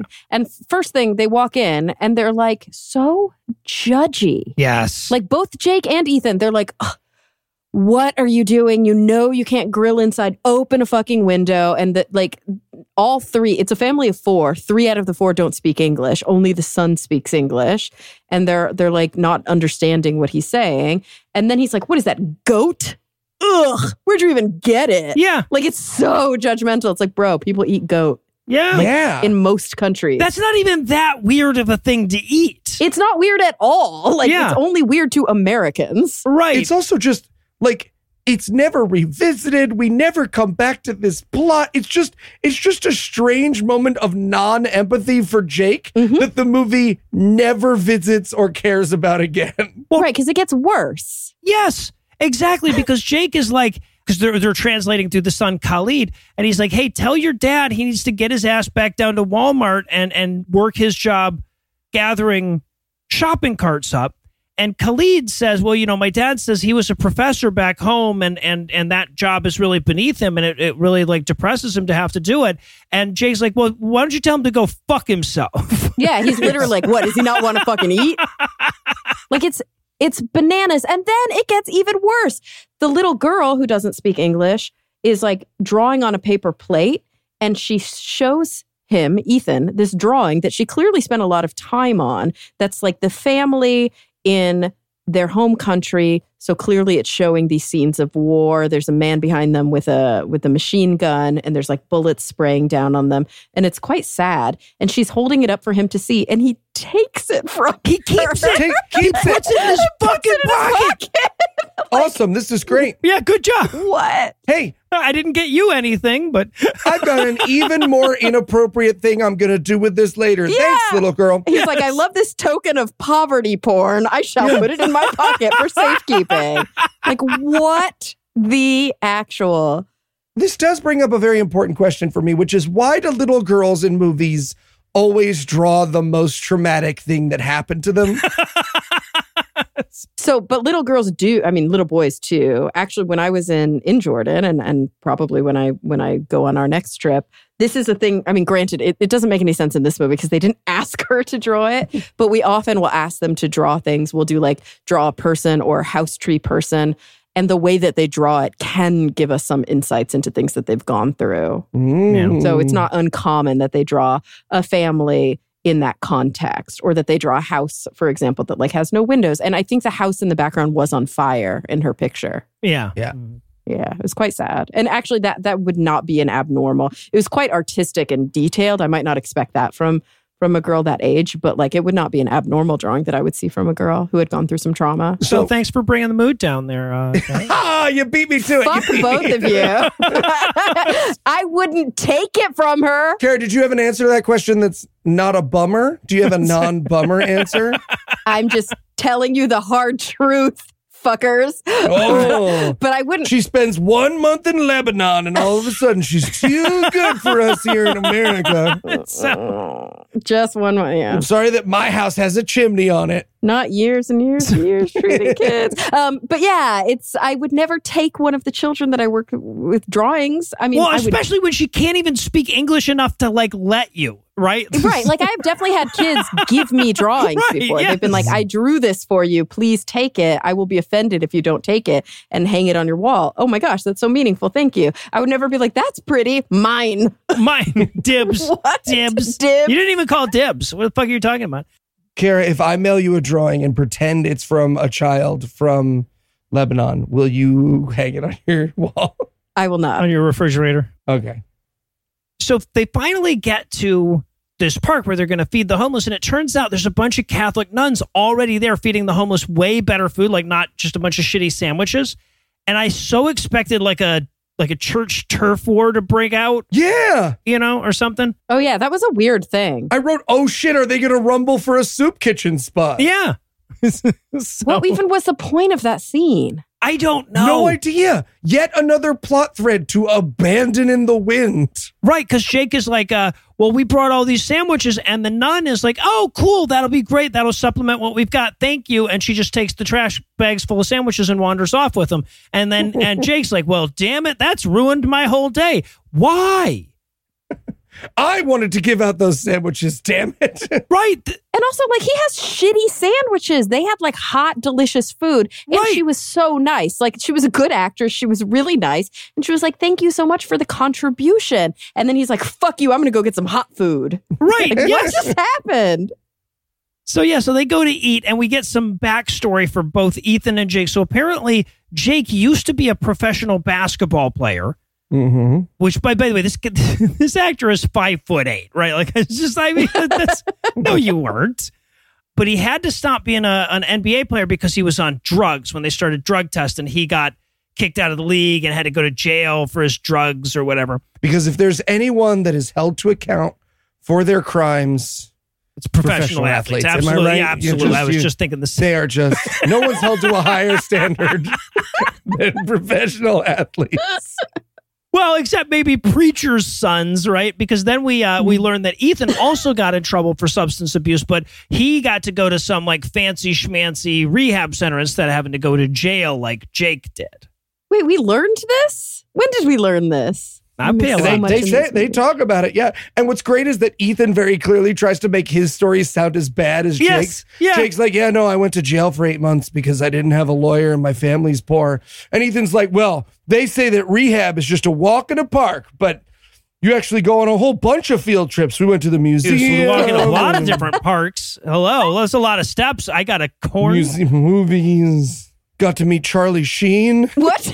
Which is like especially bad because remember at the beginning of the movie, Ethan's dad knew Jake's dad, right? Because they were in jail together for sitting at a lunch counter. No, that was the mayor that he knew. Oh, he knew the mayor. Okay. Yeah, yeah. But either way, like he was like a civil rights activist Right. who Yes. went to jail for like, passive resistance. So you've got, it's just extra gross. Ethan is just awful in so many ways. Right. Yeah. Well, then there's this weird moment, right, where Jake is like, basically Jake is trying to take Ethan down a peg for the fact that his dad's church has become some kind of mega church monolithic thing that no longer really helps the community and instead is focused on outreach. But because this movie doesn't have the guts to say mega churches are bad, it's like the argument he has to make is like, you're so focused on all of this charity work you're doing in Africa, you've forgotten this charity work in downtown Nashville. And it's like, You were supposed to be on our podcast, and instead you went to Lebanon. yeah. We had to do a Heatless episode without you. My wife was on the show. Think, Kara. Think. I mean, I do give them props for like skewering them for doing this like gross missionary work. I don't think they quite, it's like right answer, wrong reason. Right. That's the thing is that he doesn't actually say, and it's a bunch of colonialist bullshit that you're doing in the first Exactly. place. Yeah. No, he's like, we sure could use some of that colonialist bullshit down here. Yeah, pretty much. Right. Pretty much. Well, you're white saving. So. We have burden for you to pick up. Come on. Also, there's this disgusting Eskimo pea joke that they made. And I get that, like, in 2006, people weren't quite as aware that that's a slur. But, like, even then, like, using it like this was a slur, right? Definitely. Yeah, this was a very confusing scene for me. And again, I just have to ask, who is the audience of this movie? Yes. Like, he eats the spicy chicken. It like clearly he's at like a cool restaurant, that like Jake takes him to that Ethan would never eat there otherwise, and they're getting soul food. Oh, it's one of those restaurants where you're going to get food poisoning, but it's so worth it. You're like, yeah, I'm welcoming the food poisoning. And so he like sits down and then he takes the skin off the chicken before he eats it. And he's like, you're missing out on the vitamins. And then he like takes a bite of it and he can't handle how spicy it is. And he has to drink water. And I'm just like, I don't understand. Is this movie for white supremacists? Yeah, very unclear. There's like this weird niche of woke Christians who don't want to change anything. Yeah, right. like- Not woke, but yeah. No, Christians who think they're woke. Right. Right. Yes. Right. That's to the audience of this movie. Christians who think they're woke. So they leave lunch. They're soldiering on for more Jesus. There's this great moment where they run into this group of kids, and because we just learned that Jake was a professional basketball player, that he has to show off his basketball skills. But this actor has no basketball skills whatsoever, so they have to bring in a stunt, spin the ball on your finger for literally 2 seconds guy. They're like all high. There's just like a globetrotter hiding behind a bush with just his hand sticking out. So we get that for a second, but while they're doing that, Jake notices Julius dealing some drugs on the street. Now, Julius, as you'll recall, was the kid that wanted out of the gang from that scene at the end of Act 1, right? Right. So Jake follows Julius, and Ethan's like, well, I'm not going to hang out in this black-ass neighborhood without you. So he follows too. And now we're going to confront the drug dealers. Yes. Right. Who are Julius's older brother? Yeah, I think Yes. this is the gang. Yes, uh-huh. Okay. Yeah. And the gang is led by Julius's older brother. So Julius's older brother, who, by the way, is his primary caregiver, right? Mm-hmm. This is an orphaned two brothers or estranged from their parents somehow or another, right? His brother's taking care of him. Mm-hmm. Jake just walks up and says, your brother came to me and said he wanted out of your gang. And Julius is like, man, this is not the time to... He's like, I did not have that conversation Right. with Kind of you. Wink, wink. Definition of snitching, Jake. Yeah. And then Jake roughs up the gangster brother a little bit, right? Grabs him, slams him against the wall, and twists his arm literally behind his back. Didn't Jake just finish telling us that he went to jail for dealing drugs? Yeah. Pastor? Hypocrite. Yeah, a What little is he bit. doing? Yeah, a little bit. Like, maybe a little bit of like humility and compassion. He's literally like, I don't do it anymore. Nobody can do it. Yeah. And he literally beats it like he tries to solve the problem with violence. Yep. Yeah, I wrote in my notes, gang members just need to be physically assaulted. This movie. Yeah. Yep. Also, I have to talk about Ethan's only line in this scene because I love it so much. He like grabs this drug dealer who's endangering the life of a child and throws him on the ground. He's like, that crucifix means this is my turf or whatever. And Ethan goes, hey, you're going to break his arm. And I just wrote in my notes, really, Ethan? That's what you had to contribute to this situation? Yeah, he even says, I'm going to open a can of Wrath of God. And I'm like, oh, because he can't say whoop ass. But then he says, I'm going to open a can of Wrath of God all over your sorry ass. And I'm like, oh, well, you could have just used the phrase then. Look, I don't want to get too indecent here, but doing something all over someone's ass is a very, very different promise than on your. Yeah, no, you're right. You're right. It is. So... That's why I'm not allowed to watch those Christian channels right, yeah, anymore. no, exactly. That's the restraining order. Language I've used, yeah. Eli's mind. The wonders of Eli's mind. Sound like my lawyer. So they walk off, and Ethan demands an explanation of that last scene, right? He's like, what the hell was that all about? Why did you physically abuse that guy and everything? And, This is my favorite scene in the whole movie. yeah, because Jake's like, hey, man, weren't you here to, like, learn stuff from me? Could you shut the fuck up and do that for a minute? And he's like, that's And he's like, good. no, I can't because my car alarm is going off. Somebody is stealing things out of my car. I'd better go figure out what's going on. I love this scene so much, you guys. I did love that the people breaking into his car waited until he was back within earshot of the alarm to do it, right? Yeah. It was amazing. I think they might have been the people that were just standing there afterward. Just like didn't even bother walking away. And so, yeah, the back window is broken. The trunk is open. It's empty. He's distraught. He's trying to get the alarm to turn off with his key fob. And he's like got that, infomercial, like slippery hands thing going on where he's like, blah, and he throws, he actively throws, he does not drop them. He throws his keys down a sewer grate. Yes. Why? Yeah, with all of the Why? subtlety with which he slopped soup on that guy's tie. Yeah, our lived experience is the fucking thing won't turn off 2 times in a row, so he throws away his keys. Yeah. Why? Why? I did want the gravy guy from earlier to be down in that sewer and be like, ow, these keys just hit me in the head. Now I'll never get a job. So there's also this stupid fucking moment. So he calls 911, right, from his cell phone. Oh, I love this so much. It's so good. And he's like, yeah, my car's been broken into. And Jake just takes the phone and hangs up on him. And he says, man, your insurance check will get here before the cops do. And I'm like, but not without a fucking police report, it won't. Like, that's one leads to the other. That doesn't even make sense. Okay, fine. So, but Jake doesn't give a shit, right? He's just like, I really don't give a fuck about your car. I'm going back inside the church. Because again, Jake is very consistent in his MO throughout this entire film. It's, you got what's coming to you. Yeah. That's basically his life philosophy. And it's hard to argue with. Yeah. So he goes inside the church, and there's this really, like, it takes us all a second to figure out what the fuck is going on here. But apparently Trina is practicing, Trina, the sex worker who wants out, right? She's practicing slut shaming her daughter in case she ever gets her daughter back.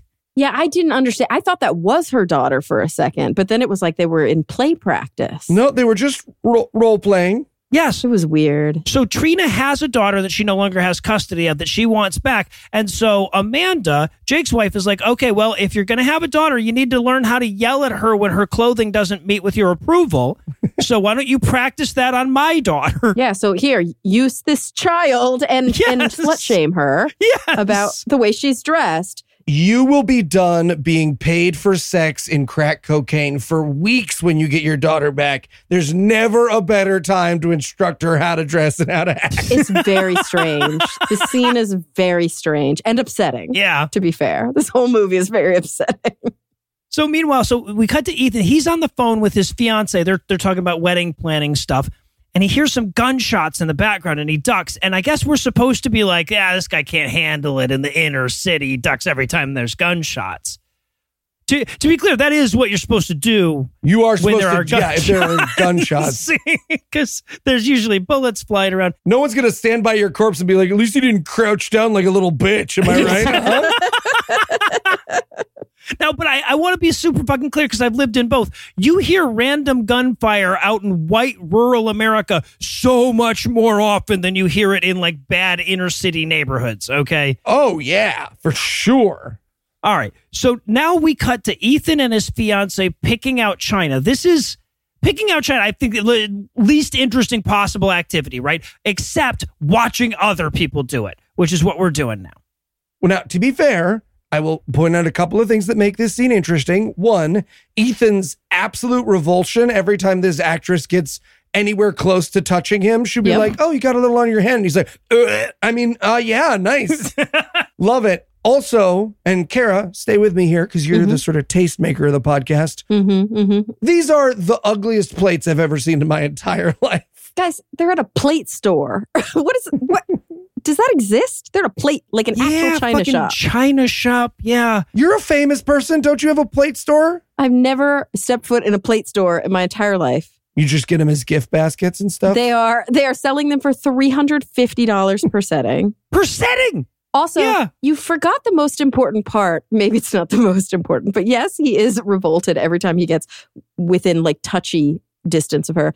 2, he sounds, we should have said this at the beginning because I know now you've painted a picture of Ethan in your mind. He's a little bit like a bizarro Rob Lowe's brother. Okay. Like there's something like vibey about that, but he sounds like Mr. Garrison.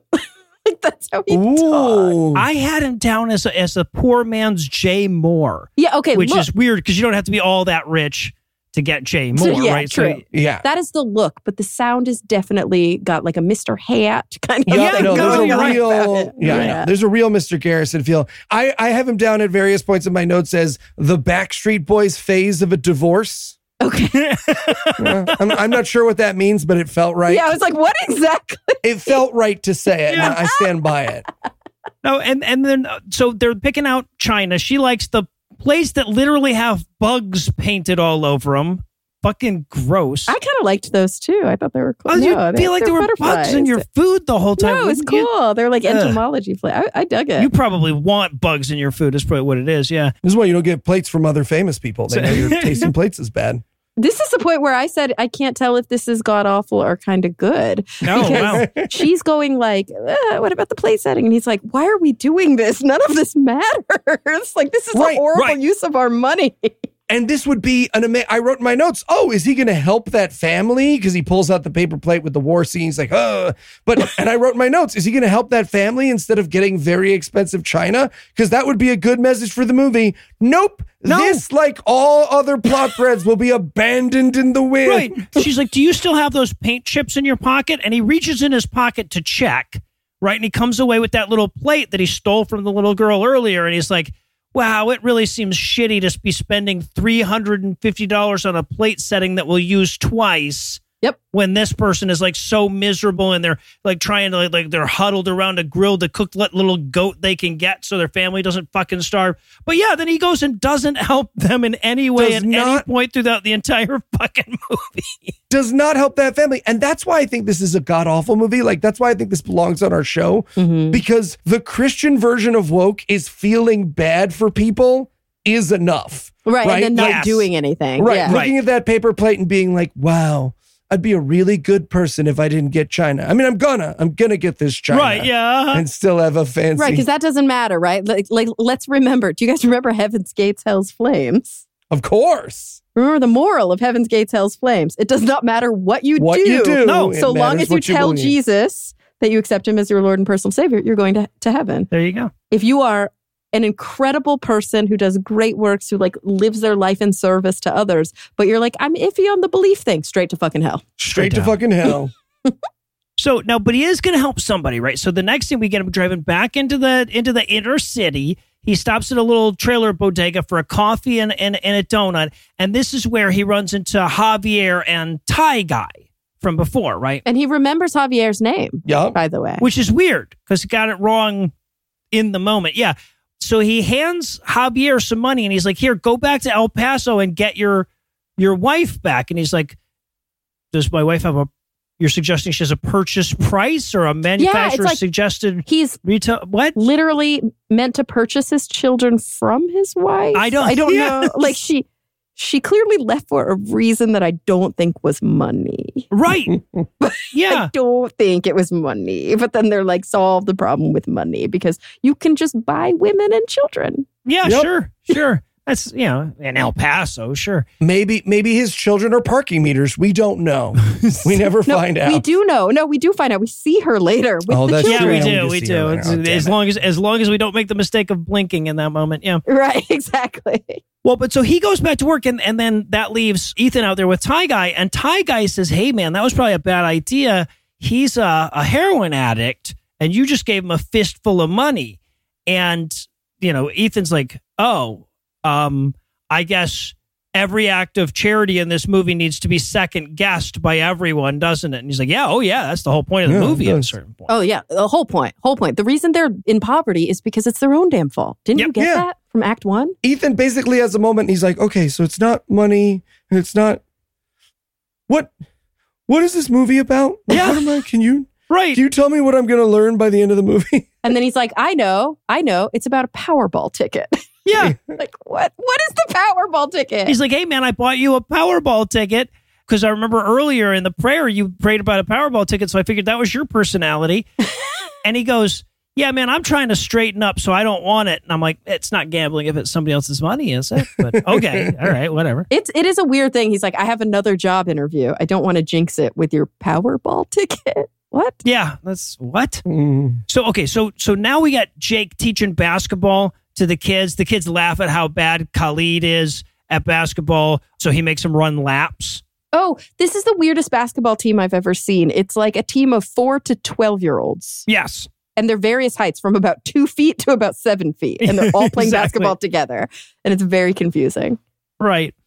So Khalid goes to leave. Jake stops him, on the way. And he's like, hey, I had sad thoughts about your family. You're welcome. I said you're welcome. Yes, this is a weird interaction. He's like, hey, kid, you still poor? Dad's still not working? Still poor, right? And the kid's like, yeah, I'm still poor. And he's like, all right, be on your way. Yeah. All right. Well, I'm done interacting with you for the rest of the movie. Right. This is the end of Khalid. Well, no, we'll see him one more time. We get Khalid, but right. Ethan will never speak to Khalid again. No, he won't. That am true. Okay. So then we cut over to the big fancy mega church where they're looking over their new church ad, right? The new ad for their church. And Ethan doesn't like this version of the commercial because it doesn't show that some of his best friends are black. Oh, man. He's like that girl who comes back from the fucking semester abroad in Rome, pronouncing it Roma. Yeah. Right? And he's just like... I've been to Barcelona. Oh, God. When I was in Barcelona, I was not... Mozzarella, we're at Pizza Hut. Stop. Damn it. You have to stop.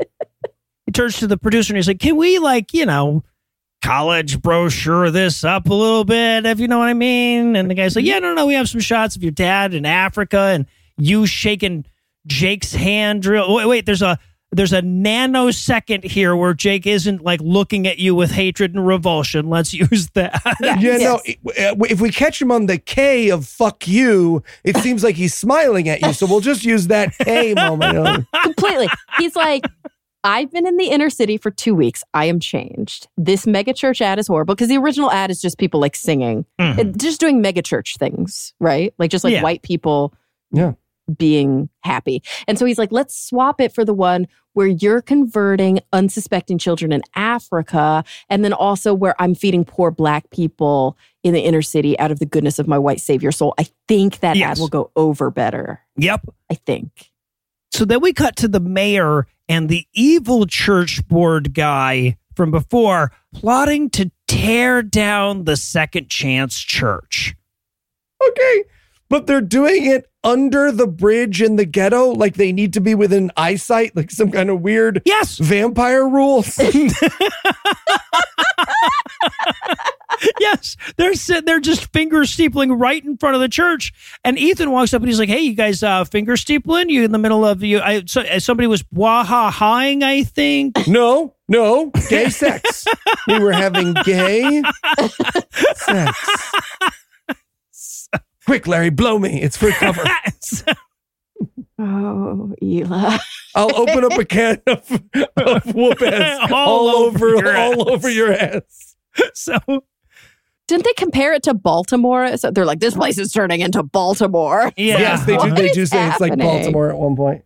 Where is it supposed to be? Nashville? I mean, that's where they filmed it. I don't know where it's supposed to be. But oh, yeah, they never say, do they? No, I don't think so. It's any town, USA. Yeah. So now we got to resolve Trina, right? So we cut over to Trina. Wait, you can't cut to Trina yet. First, there's like this unhoused guy. Yeah. And he's like, can I have some cash? And Ethan's like, I'm not going to give you cash because if I give you cash, you'll buy booze, but I can walk with you to get food. And the unhoused guy literally is like, bro, I respect you now. Yeah. Like, it's the weirdest interaction. Yeah, we accept you now as one of our own.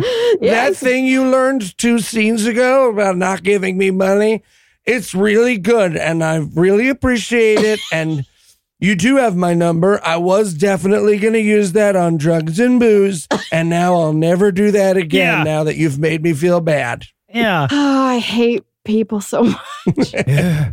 So now we cut over to Trina.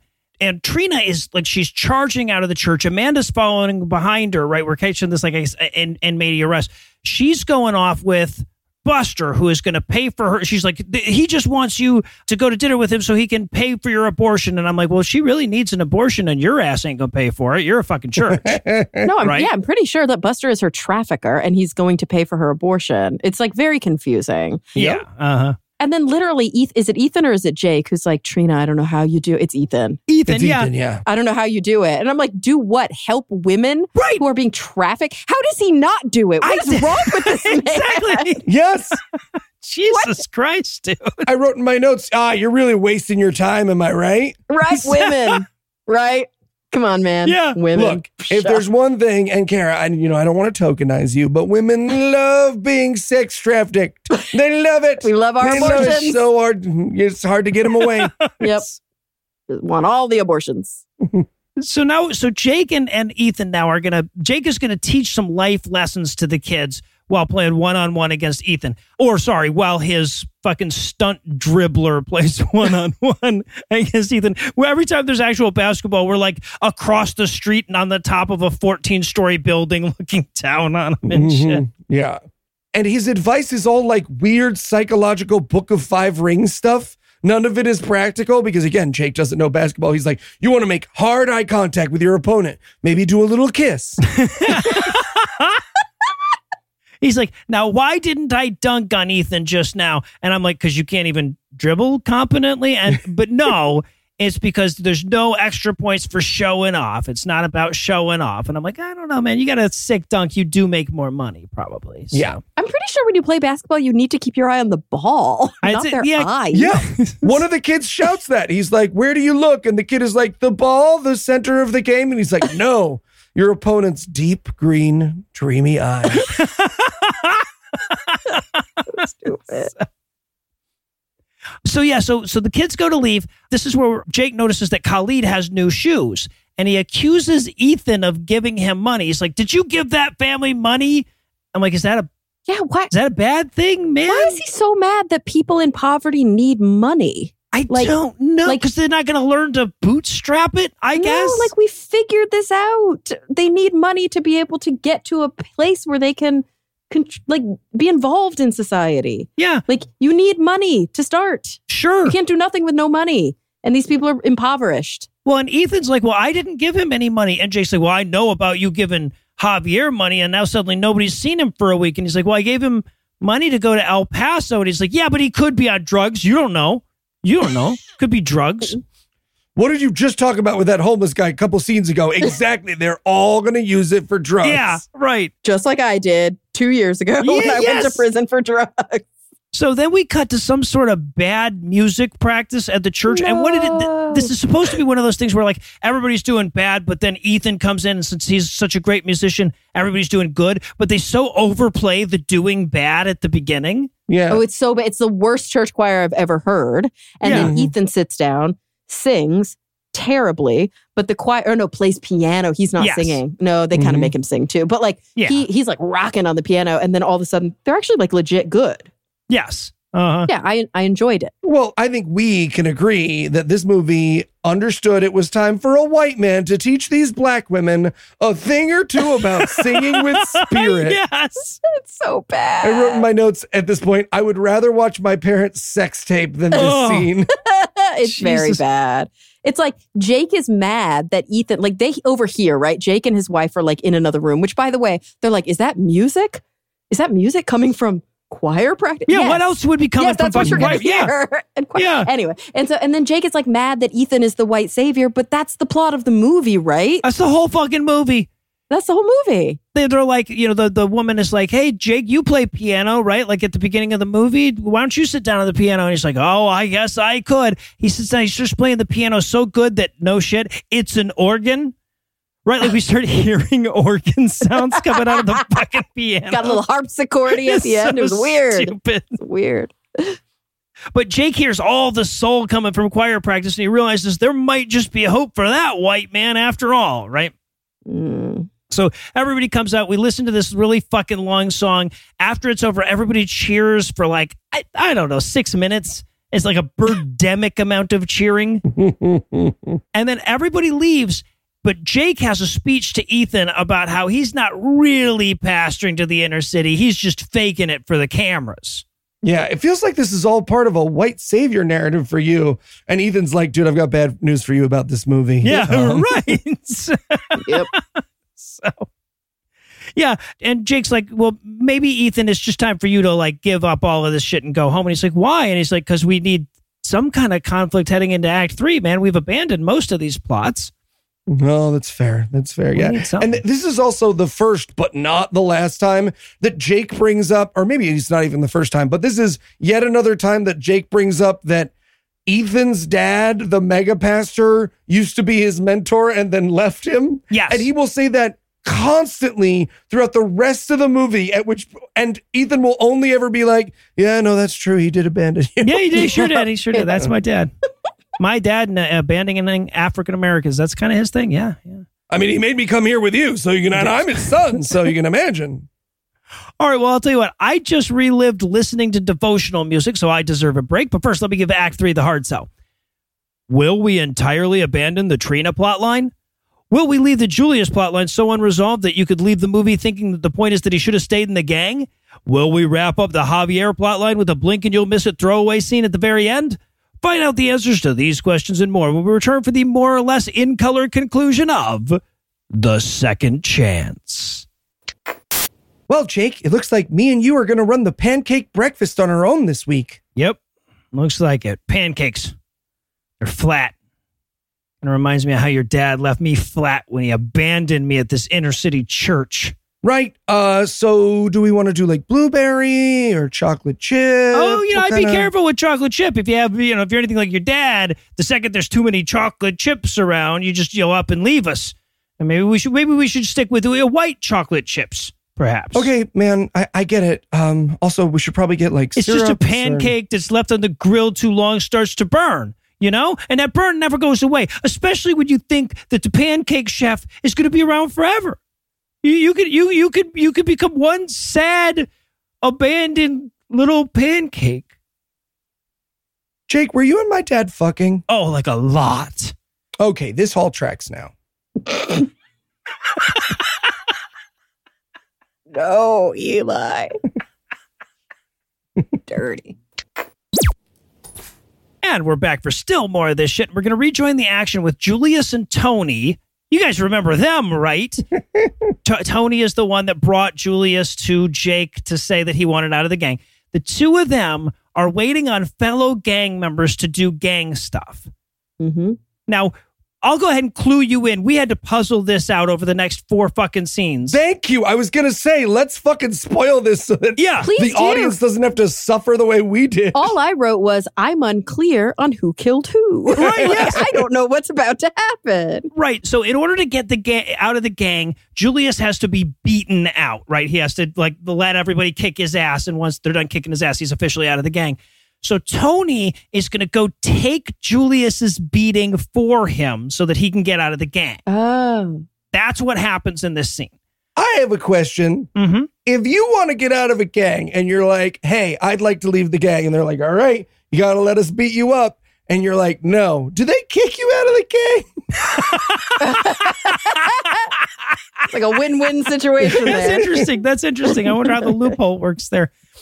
Are you still in the right? Because you're still in the gang, I guess. Oh, damn it! I'm not going to show up to any of the stuff. Well, fuck. Then you're just beating up a fellow member of your gang. Yeah, it's the whole thing. Yeah. So we cut away from this though. We don't watch the beating. We cut away from this because we cut over to Ethan. He's at the church because, as you'll recall, the last time that we saw him, Jake was like, "Why don't you just go home? You're never going to be." A white savior enough for us. Right. So now he's just packing up his stuff. Looks like he's looting Jake's church. He's not. He's just packing up his things. It really does. But just then there's this desperate knock on the door and it's Julius. And he's like, I think that they beat Tony to death. Right. And of course we all wrote in our notes, who the fuck is Tony? What's going on? Have we met this character? We have. I feel like I missed a season of this movie, not just a part of this movie. A season. So then we cut to Ethan and Julius at the ER waiting for news about Tony and what should come on the TV while they're waiting, but Ethan's dad's church's commercial that he was working on before. And they have college brochured it up. Yeah.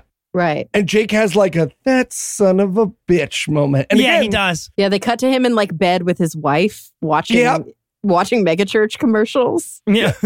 And I thought, again, because I'd seen other buddy white and black movies, I thought this will all work out in the end. Nope. Jake will be mad at that during the ending credits of the movie. Yep, sure will. Sure will. So then after he leaves the emergency room, I guess, Ethan goes to his fiance's house to fill her in on the plot, right? And again, I'd forgotten about this character entirely, right? We see her twice, once at a salad bar and a second time picking out china, right? Okay. Can we talk about the coffee maker moment? Because it's the best moment of comedy in the whole movie. It's like somehow Eli was able to turn on the props in the movie with his mind. Why would they keep that? So what happens is he stumbles in, covered in that young man's blood. And as he's giving a monologue about what it must be like, her coffee maker goes off and completes a cycle. Yes. It goes like, bing, boom, goosh, goosh, goosh. And both actors just sit there going gotta let it finish. Until it does. And then it finishes and they continue the movie. I don't understand this scene. He goes to, this is her house? Yes. Yeah, the house that they're going to live in together once they get married, but she's in it already. But they don't live in together because that would be living in sin. Oh, that's what I was so confused because he's like, why do we have all this stuff? We're so rich. It's so terrible. I feel bad about myself. And she's like, you picked this. You made us move here. Yeah. You made us buy this granite countertop. What are you talking about? And then I was like, why did he pick all the shit in her house? I was really confused by that. Yeah.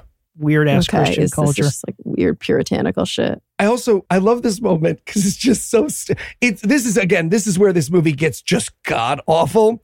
He's talking about Tony and he's like, he died for that kid. He doesn't, by the way. He died for that kid. I couldn't do that. And the way the fiance comforts him is she goes, sure you could. Yes, yeah. And then as the topper to the scene, she has framed the little girl's war plate for him. It's so fucking, she's like, wrapped it. yeah, she's like, hey, maybe this will cheer you up. I got you your parishioner was almost beaten to death present, right? She hands him, like it's a wrapped present. He opens it up, takes fucking wrapping paper off of it, and she's had that little fucking plate drawing framed. I would give anything for a flash cut to the Michaels where the woman's like, what is this? Oh, so my soon-to-be husband, he met this family that escaped a war zone. And the only way this little girl can sort of deal with the trauma that she's been through, the horrible violence she's seen, she scrawled using her subconscious just the violent images that haunt her. And I thought my husband might like to see that, every time he goes to the fucking... takes the shit in the downstairs bathroom.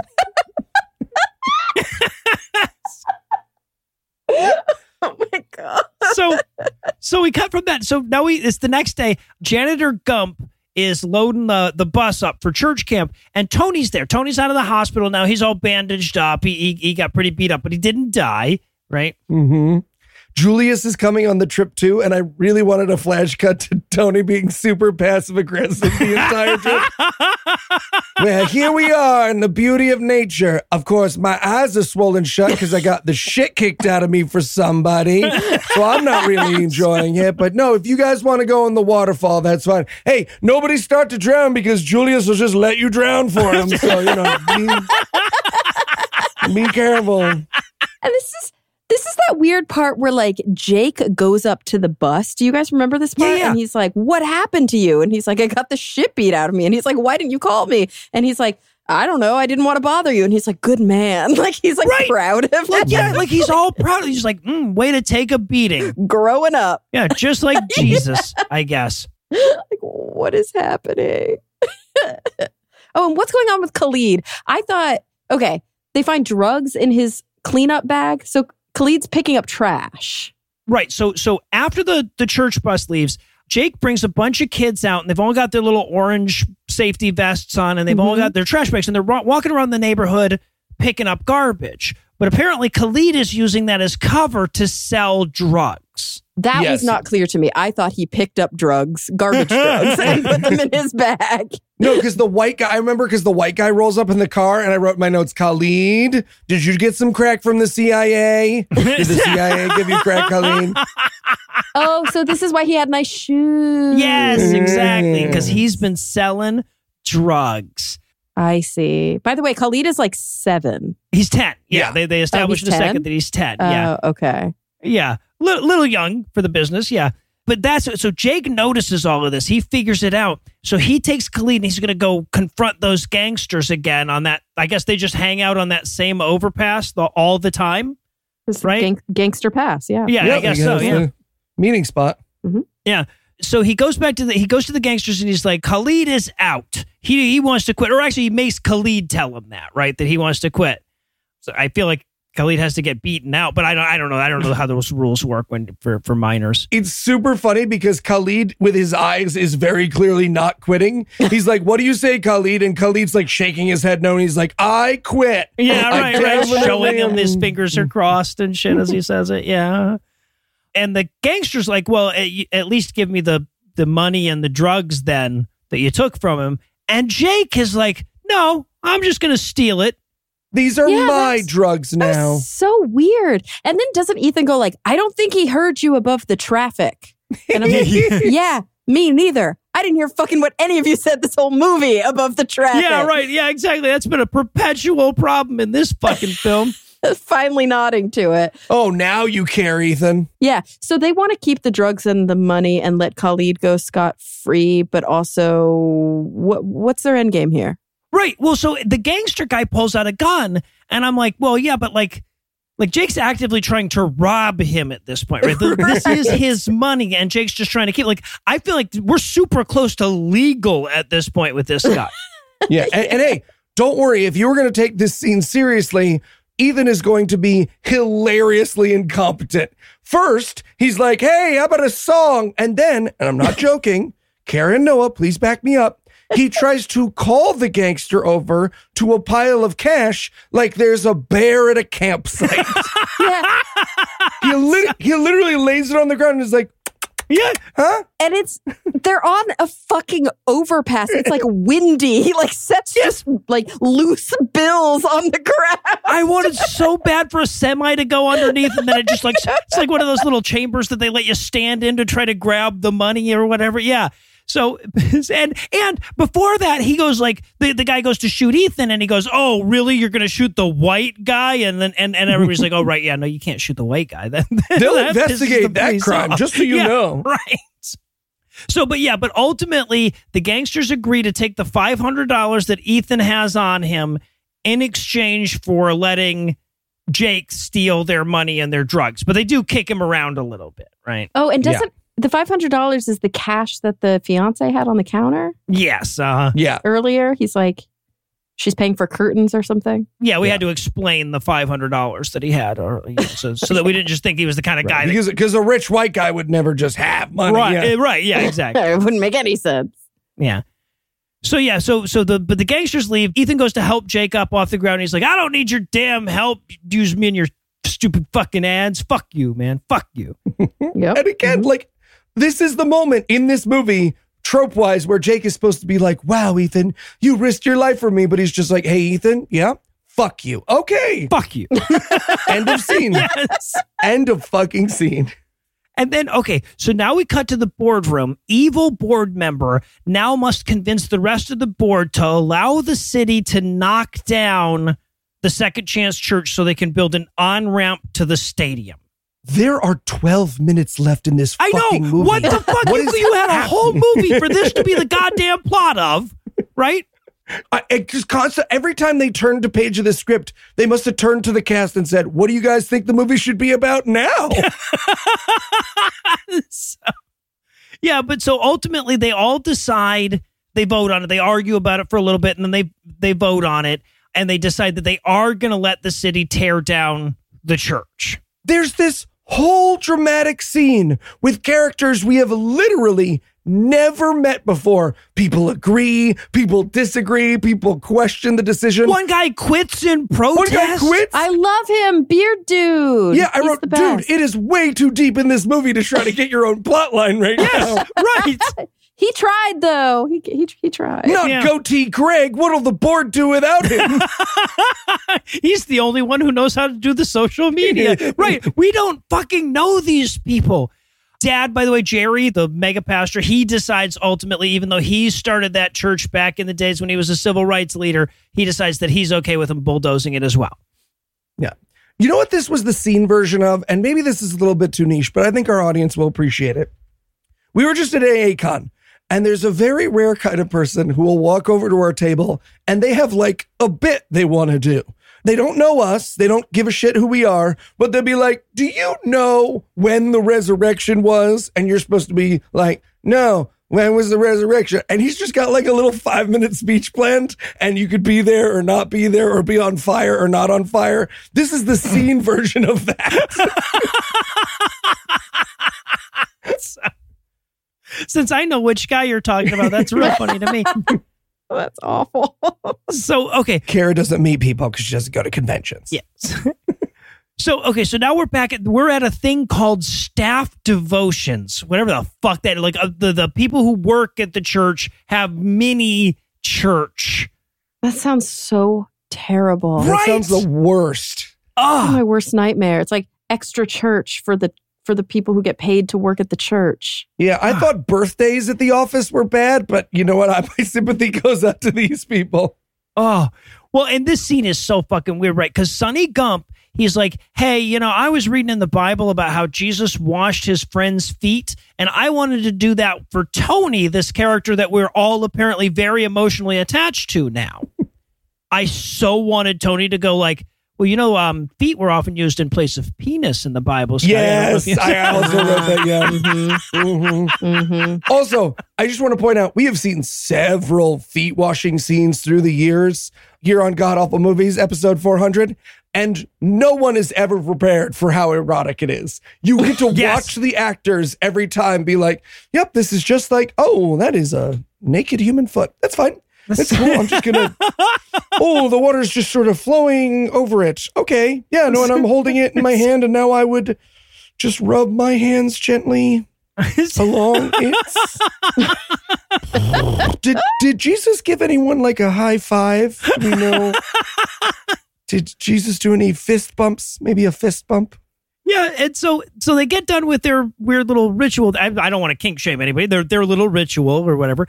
And then both Ethan and Jake think, I should wash the other guy's feet at the end of this scene. So there's this great moment where they both go for the bowl at the same time. And I'm like, are they going to wash each other's feet all huffily at the same time? 69 foot washing? Yeah. Oh my God. I'm just saying, if you're a foot pervert, there's a good segment of this movie for you. Yeah, there you go. Do they ever actually show it? Oh, yeah. Yeah, they show Scotty, whatever his name is. They show him washing the other guy's feet. I don't remember if they showed the other dude. No, I feel like they cut away before Jake and Ethan because it's too hot. Yeah, right. Exactly. We can't expose you to that. Ethan came way too many times during rehearsal. And all right, Oh, God. filled his pants. He opened a can of whoop ass on and around Stop. the inside of his boxer briefs. Let me tell you, All Kara. right, all I right. Moving. can't with He was Ethan. like wearing a sumo suit of his own cum. That's all I'm Okay. saying. All right. So It's only disgusting because it's Ethan. It's the only reason. well, that's no. It's just All it's right. just disgusting. Okay, it's extra disgusting because Appreciate the openness, Kara. just say. I'm buying sumo suit of my own cum.com and redirecting it to Jesus Christ. It should be sumo suit of my own .com, but Oh, that's fantastic. Nice. All right, excellent. all right. So then we cut to, of all the plot lines we're going to abandon in this film, I don't think we abandon any of them more so than this one. So we cut back to Julius, the kid who's out of the gang. Now, he lives with his brother, who again is his primary caregiver, and his brother is the head of this gang. His brother's ice cold. Yeah, Ice cold, exactly. this boy is. And we open this scene with him making a sandwich. Now, he is, I shit you not, spreading mayonnaise on white bread. At this point, it had a real Mormon white and delightsome feel to it, right? Ew. Like he's just getting whiter and whiter as the movie goes or something. But his brother shows up and he's like, nah, man, I buy the food here. You don't get that damn sandwich. And he takes the sandwich and feeds it to the dog, because he's like, fuck you. And the dog very, very regretfully eats the sandwich. He's like, all right, I'll eat it. I'm a dog, but I'm not loving this. Yeah, he's like, oh, God, that was fucking Miracle Whip. God damn it. Yeah, the dog is struggling. Yeah. Like legit. He's like, I don't like, they're like, eat it. Eat it on camera. It's like, I don't want to. So then we cut over from there to Jeremiah's ridiculous mansion. That's the dad, the main mega pastor. His ridiculous mansion where he's invited Jake, Amanda, and Ethan and Ethan's fiance for breakfast. Right? And again, like, this is the part of the movie where Jake is supposed to have learned to be friendly or anything, but the scene literally opens with, how did you like breakfast, Jake? Fuck you. Yeah. He's like, well, you don't seem to be eating much of your food, Jake. He's like, I'm just wondering what the fuck this scene is even about. So- And can I say, to Jake's credit, brunch is a very weird place to break it to someone that you're knocking down their church. yeah. Yeah. This is rough. So he's like, can we just get to the point and be done with this? Like outdoor, it's outdoor. We're eating outdoors. There's going to be bugs in our food. Let's just go and you tell me what the fuck this is all about. So they bring him in and they got this whole presentation where they're really trying to bury the lead of, so we're going to bulldoze your church, right? Mm-hmm. So they're like, look, we've made a little model. This is going to be your new church. We'll be 5 miles away, but we'll bust your old parishioners up, et cetera, et cetera. And he's like, well, wait, what's going to happen to the other church? And he's like, you ask so many questions. Anyway, anybody up for dessert? Did I mention we had a model? We have a nice model here. Mimosa. And then Ethan looks at a shelf. He sees rolled up blueprints and he's like, hold on a second. He unrolls them and he's like, you're going to demolish the church to build an on-ramp for the mayor's new stadium site. And I'm like, how the fuck would you know that from glancing like a blueprint? Yeah. What? Give me a fucking break. It's just got the rubble on the blueprint like of the old church, and this is all the bunnies we're gonna steamroll on our way to do it. Right. Just Now, like, look, why? Just This is a why? very serious scene, very sad. But I will say that the burn the guy does on Jake, where he's like, "Oh, I guess this is what happens when we keep our damn money." That's pretty good. That was solid. Yeah. It's a callback to the beginning of the movie. It's just like this movie has a lot of details, like really unnecessary Yes. details. So this movie will spend out. It's like when someone really loves a series you've never heard of, right? And so instead of being like Critical Role is a podcast about Dungeons and Dragons, they're like, well, I don't know how you felt about the ending of season 2, but I have some very strong opinions about the shipping there. Right, but I feel like in this film they're focusing so much on these details so as not to have us focus on the plot. Right. Because I'm unsure what that is still. Yeah, Mhm. honestly.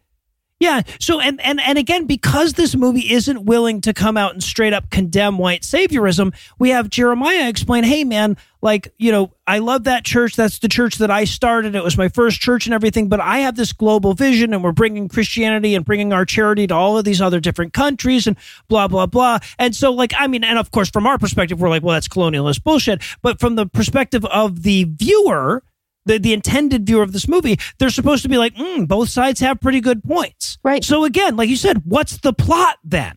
Yeah. Does he say something like, I plant churches? He does. Doesn't he He totally use does. that? That's what I do. I plant churches. What?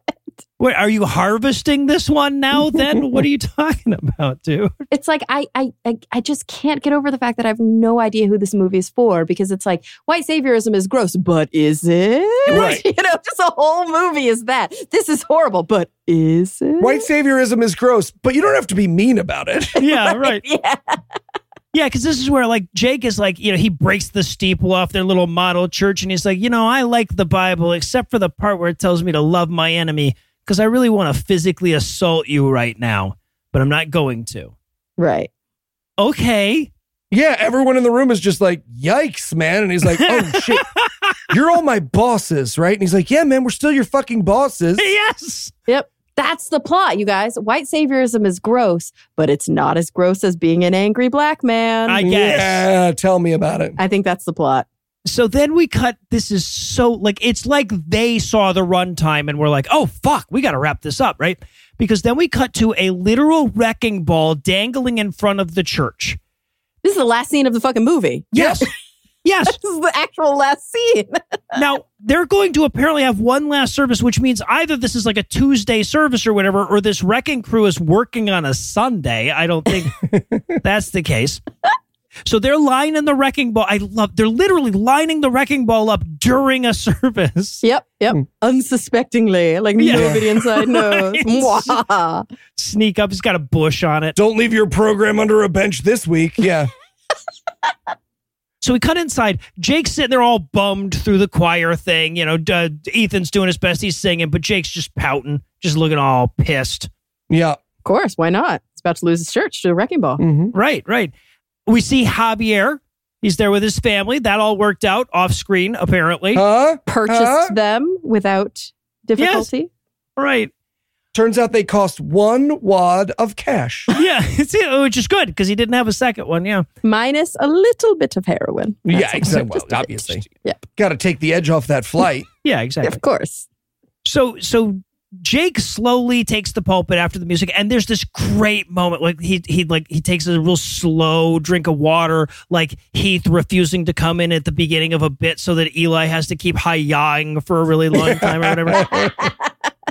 And he starts giving this sermon, and this is the culmination of the whole film. And it's so boring and pointless that when he sits down, the characters within the movie are like, oh, is it over? That was it? Yeah. Right. So he's like quoting Malcolm X. Not a great start. He does the whole trading in Plymouth, like he's like doing the Plymouth Rock thing. Yeah, the whole, we didn't land on Plymouth Rock landed on us. It landed on us, right? This idea that obviously Black Americans were not part of this movement. They were brought here against their will. You know, it's like important point. An incredibly powerful quote. Yes. Yes, stunning. And he's clearly not actually making that point, because then he goes, but I'm going to trade in Plymouth Rock for the Rock of Ages. And I'm like, is that just because they both have rock in them? Yes. Are you saying the Rock of Ages landed on you? No. What are you talking about? Nothing to do with each other. I wrote my notes like, man, I feel like the writer should have hired a writer for this part. No, wait. Okay, it seems I didn't lose this. Okay, so the rock lands on me, and then there's Mr. McMonkey McBean. He comes along. He's just finished with the sneeches, and he wants to buy. They're literally like, you know that Malcolm X Plymouth Rock, you know, that powerful speech that he gives. I think I can improve that. Yes. I think I can maybe just put a hat on that hat. What do you guys think? Yeah. No, she's like, I traded that Plymouth Rock for a rock that gives me courage. And I'm like, it's crack cocaine, isn't it? But no, it's Jesus, apparently. And then he sits down in this stony fucking silence, and poor Ethan is just like, I guess somebody has to say something a little more uplifting now. Right? Okay. Hi, everyone. I also had a backstory. It was drugs. I did drugs too. And then I went to camp, got to meet Haley Joel Osment. That was fun. Anyways, I've decided I'm going to move here to your neighborhood. You know how you people love it when I do that. Yes. I'm going to move here and I'm going to stay forever. And I wanted so badly for Val to stand up and be like, fuck no, man. Sorry, never mind. I'm actually like, I forgot I bought a house. Like, this is okay. So literally, this is his move. I'm going to move to the hood with you so that you guys can go, what a great white guy. Yes. Like, this is the whole. And then I'm just so confused because I'm like, okay, maybe the title of this movie, The Second Chance or Second Chances or whatever, is it that this is Ethan's second chance? I guess. I think maybe. But sure, maybe. But what was his first chance? I don't know. It was letting a black man talk. That was not. Jesus He shouldn't have done that. So, like, of course, this movie is about the white guy's growth. Yes. Right. Because that's what matters, is that the guy who was pretty racist is now only kind of racist. Right. Now he doesn't even lock his doors when black people walk by. Well, he does, but he doesn't do it quite as conspicuously. Yeah. He makes sure they don't see him. Good news, everybody. I'm moving in. Yeah. Because let me tell you, I mean, look, I cannot speak as a person of color, but they constantly tell me, Eli, we wish you lived in our neighborhood. Please buy our houses at the low prices they are now and, I don't know, gentrify the area in some way. Exactly. And then they sing a song about how Jesus loves snacks. I'm pretty sure that's what the lyric. That was such a weird choice. It was a weird song. I don't know. Maybe there's got to be more to it than that, but that's what I heard. That's what I heard too. And we see Jerry, right? Jerry is like hiding in the background. The mega church pastor is hiding in the background. He's very moved by all of this, maybe to make a big dramatic gesture in the final scene. So everybody walks out of the church. The construction workers, this is so fucking funny. They're like locking the door behind them, putting up the yellow do not cross shit and stuff. They're going like nobody bothers to check and make sure there's no one else in the building. No. Oh, he turned off the lights. That must be the last guy. Tear it down. The fucking mayor and the evil church board guy are like sitting in their car watching from a distance, steepling their fingers. And then we cut over very quickly to Julius being kicked out of his apartment now by his older brother, right? So now he doesn't have a place to live. Just pin in that because we will never resolve it. I was going to say, are you ready for this podcast, listener? The fucking end. We will never see. That is the end of Julius's plot. Well, the very end of it is as he walks over to the church, obviously hoping to find a place to stay there, he looks up and he sees that Jerry has climbed onto the roof of the church. Mm-hmm. And he's going to sit there so they can't tear it down. Mm-hmm. And I know what you're thinking, podcast listener. Who the fuck is Jerry? You'll never guess in 1,000 years, Jerry is Ethan's dad, the mega pastor who says he plants churches. He was apparently so moved by fucking Jake's remix of the Plymouth Rock quote that he's now going to sit on the roof like a pouty hippie trying to keep a tree from getting knocked down. Right. Keeping in mind that he voted to tear down this church. This is his fucking idea. It's his church. Yes. You own that building. Right. You could have just not done that from the beginning. Yes. Just don't do it. You don't have to. When you hired the construction guys, you can just be like, actually, we're not going to do this. So we've changed our mind. Yeah. So, and then Ethan and Jake, they also climb up there because they're going to be damned if Jerry's going to get the whole finale to himself. The fucking GAM listeners don't even know who that is, right?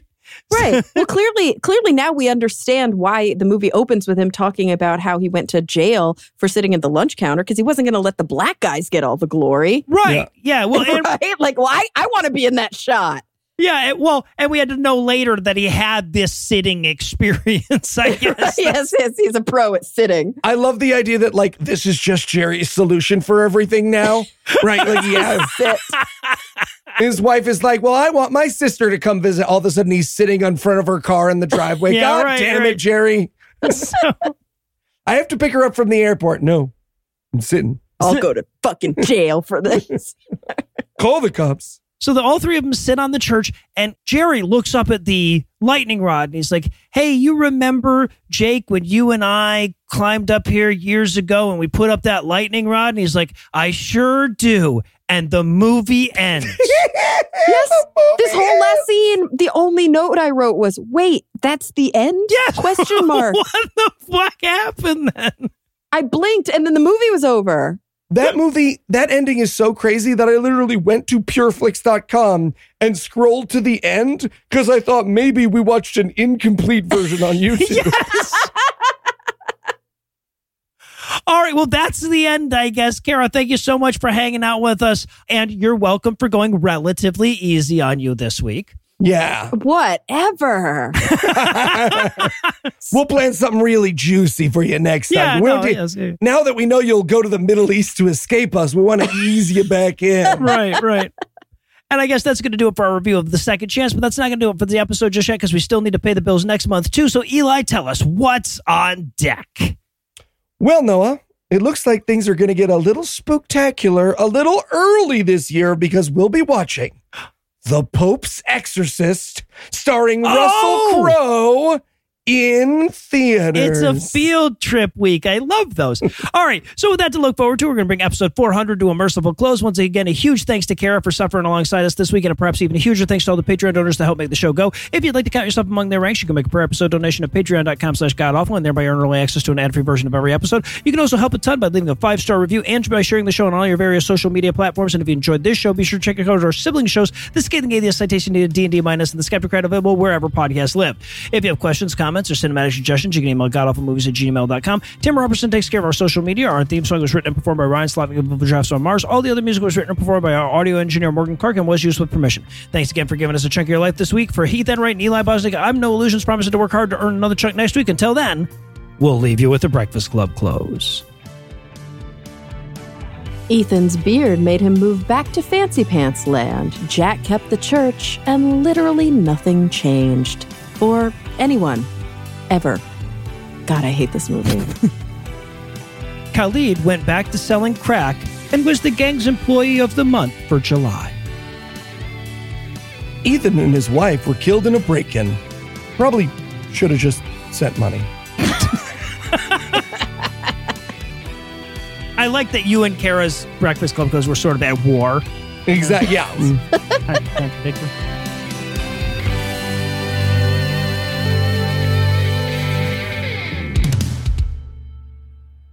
You and me got to start a feud, Kara. All of our feuds are one way. We got to get a two-way feud going. There you go. I'm not a feuder. Can't feud. I just haven't picked the right fight. I'll find the right we'll see. fight, and then we'll have Keep a good trying, feud. Eli. Yeah. Hey, you know what, man? I finally saw a fucking stereogram the other day, so anything's That's possible. right. Exactly. Anything's possible. Finally Good saw for you. the fuck. fucking sailboat. Somebody pointed out, I was so excited. I was like, for 30 goddamn years, I've been staring at those things. I've never seen one. I finally fucking saw one yesterday. And somebody's like, it's probably macular degeneration. And I'm like, well, why are you shitting on my good time, motherfucker? Yeah, why the fuck would they say that? But he's right. I looked it up, and apparently the longer you go, the older you get, the easier those are to see because your eyes don't focus as well. Oh, Scrappy must be the master of stereograms. Right? All right, here we go. The preceding podcast was a production of Puzzle and a Thunderstorm, LLC, copyright 2023, all rights reserved. Some places take you away. Some bring you together. Marathon does both. Marathon is Florida's family key, with something for everyone. You'll find museums and wildlife refuges, wide open beaches, miles of warm, clear water, and the historic 7-mile bridge. For more about Marathon and the latest safety protocols, visit flakeys.com/marathon. Tax day is coming. Oh, no. But if you sign up for Robinhood Gold's IRA with a 3% match, you can get up to $195 for the 2023 tax year. Oh, yeah. Sign up at Robinhood.com/boost by tax day to get the biggest contribution match on the market. Subscription fees apply. Investing involves risk. 3% match requires gold for 1 year from first match. Must keep IRA for 5 years. Robinhood Financial, LLC, member SIPC. If you only have a 401k, you're not getting the most for retirement. Wait, what? Add a Robinhood IRA on top, then they'll boost it by 3%. You can do that? And if you transfer in any retirement account, you get 3% on top of that. Is there a limit to the match? No limit. Robinhood Gold gets you the biggest contribution match of any IRA on the market. Sign up for Robinhood Gold at Robinhood.com/boost by April 30th. Subscription fees apply. Investing involves risk. 3% match requires gold for 1 year from first match. Must keep IRA for 5 years. Match on transfers subject to additional terms and conditions. Robinhood Financial, LLC, member SIPC.